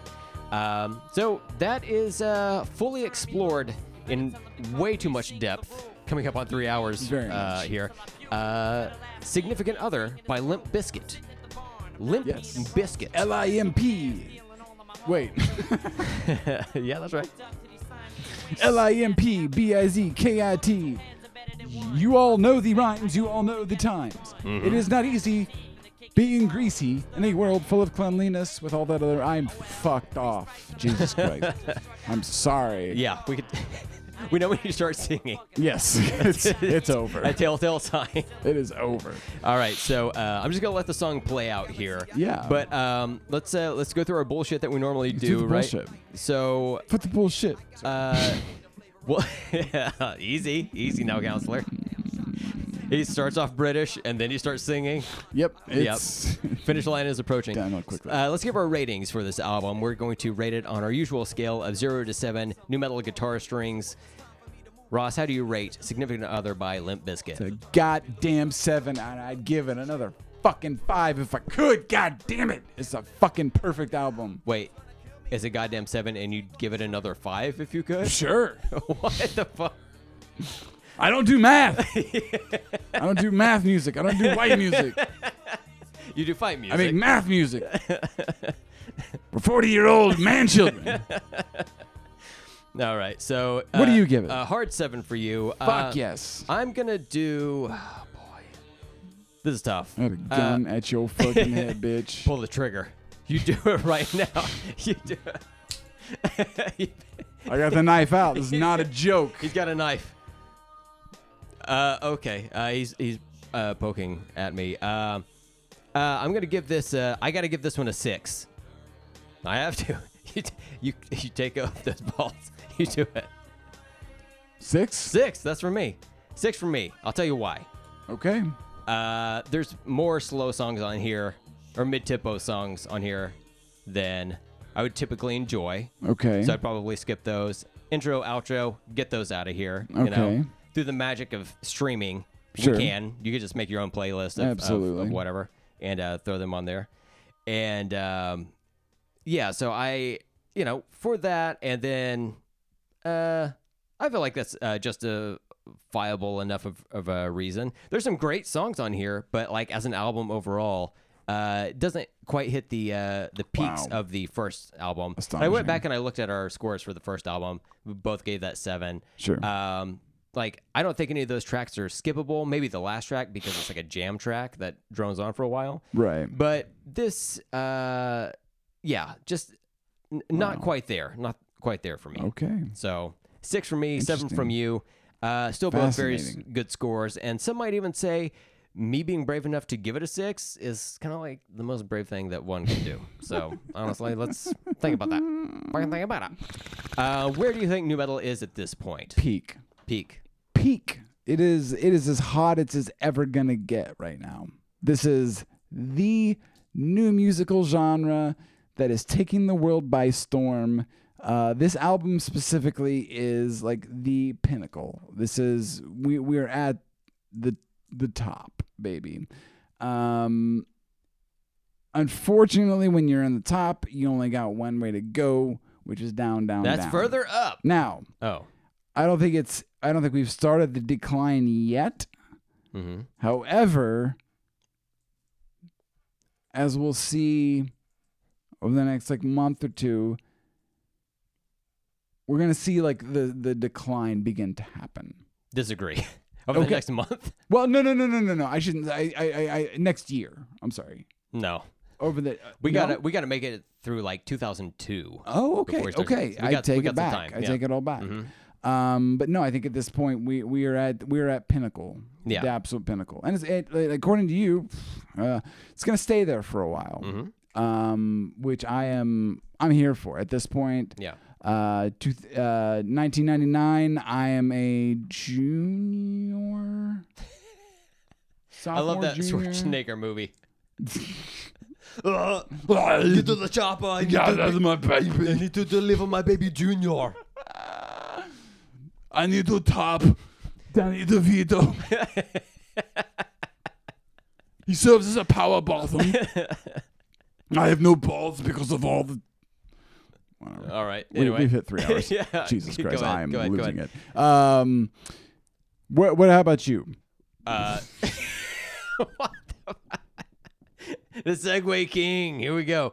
I would say this is the start of nu metal reaching its peak, but yes, agreed. It's going to at least plateau for a couple of years before its downfall. What could be the cause of this mystery downfall? It's 9/11. It's always 9/11.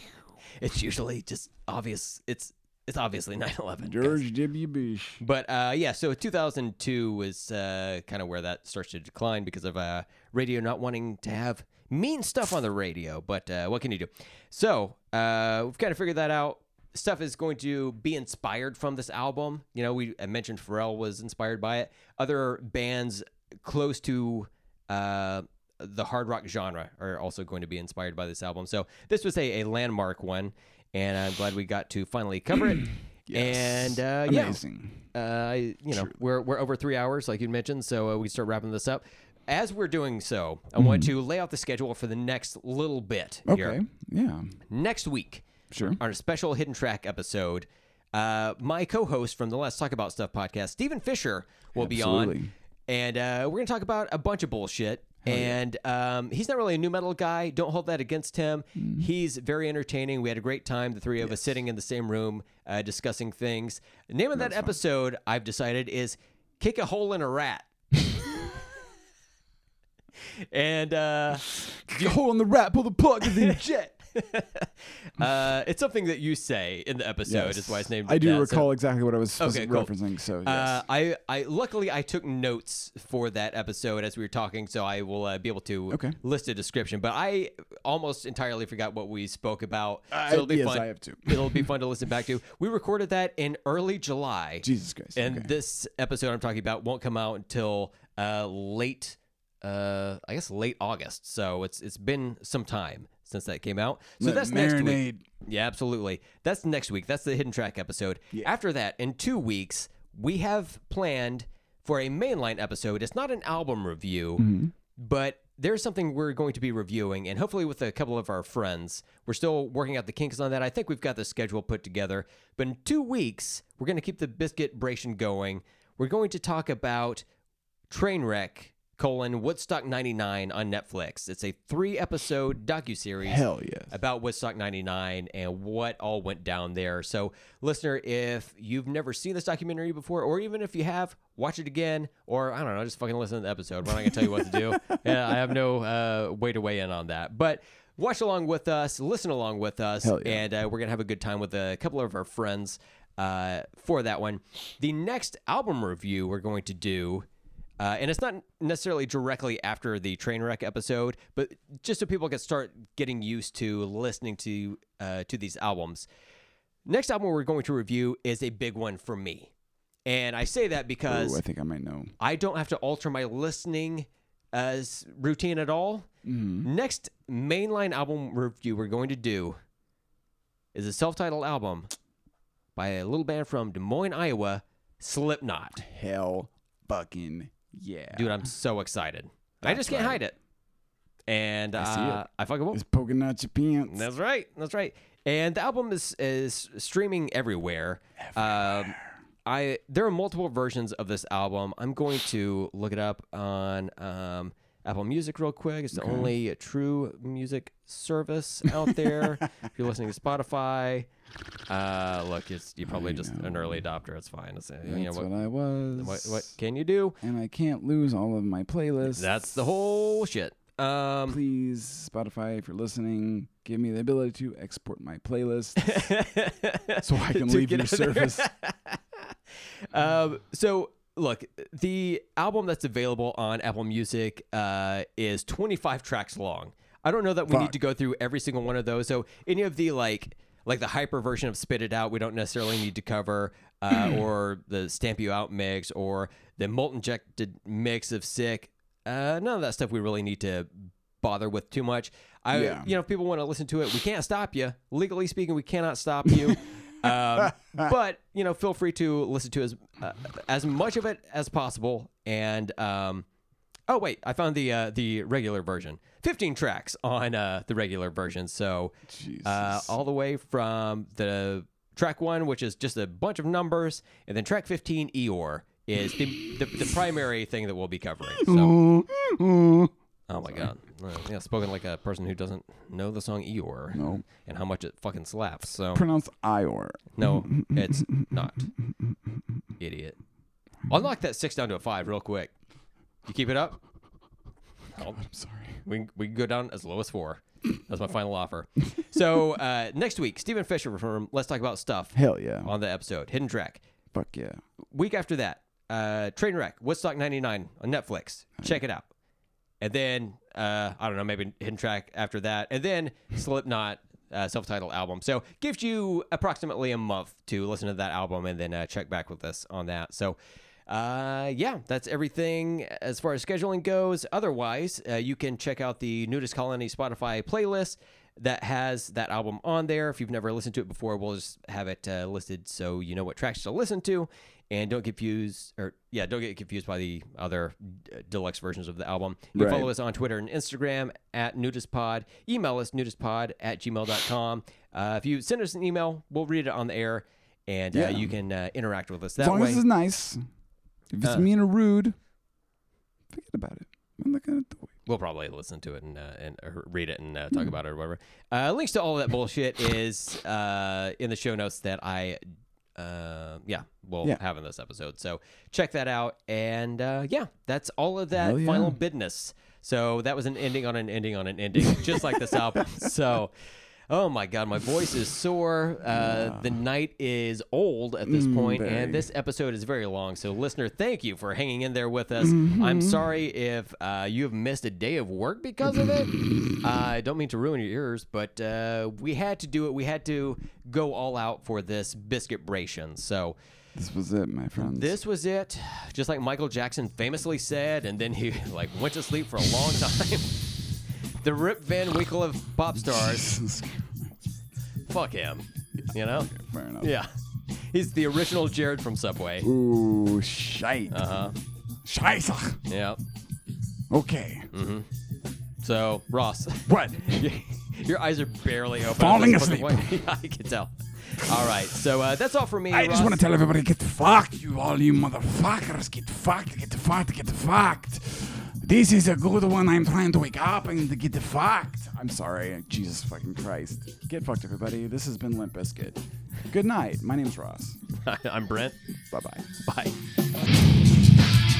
Say what? Say what? Say what? Say what? Say what? Say what? Say what? Fantastic. Bye.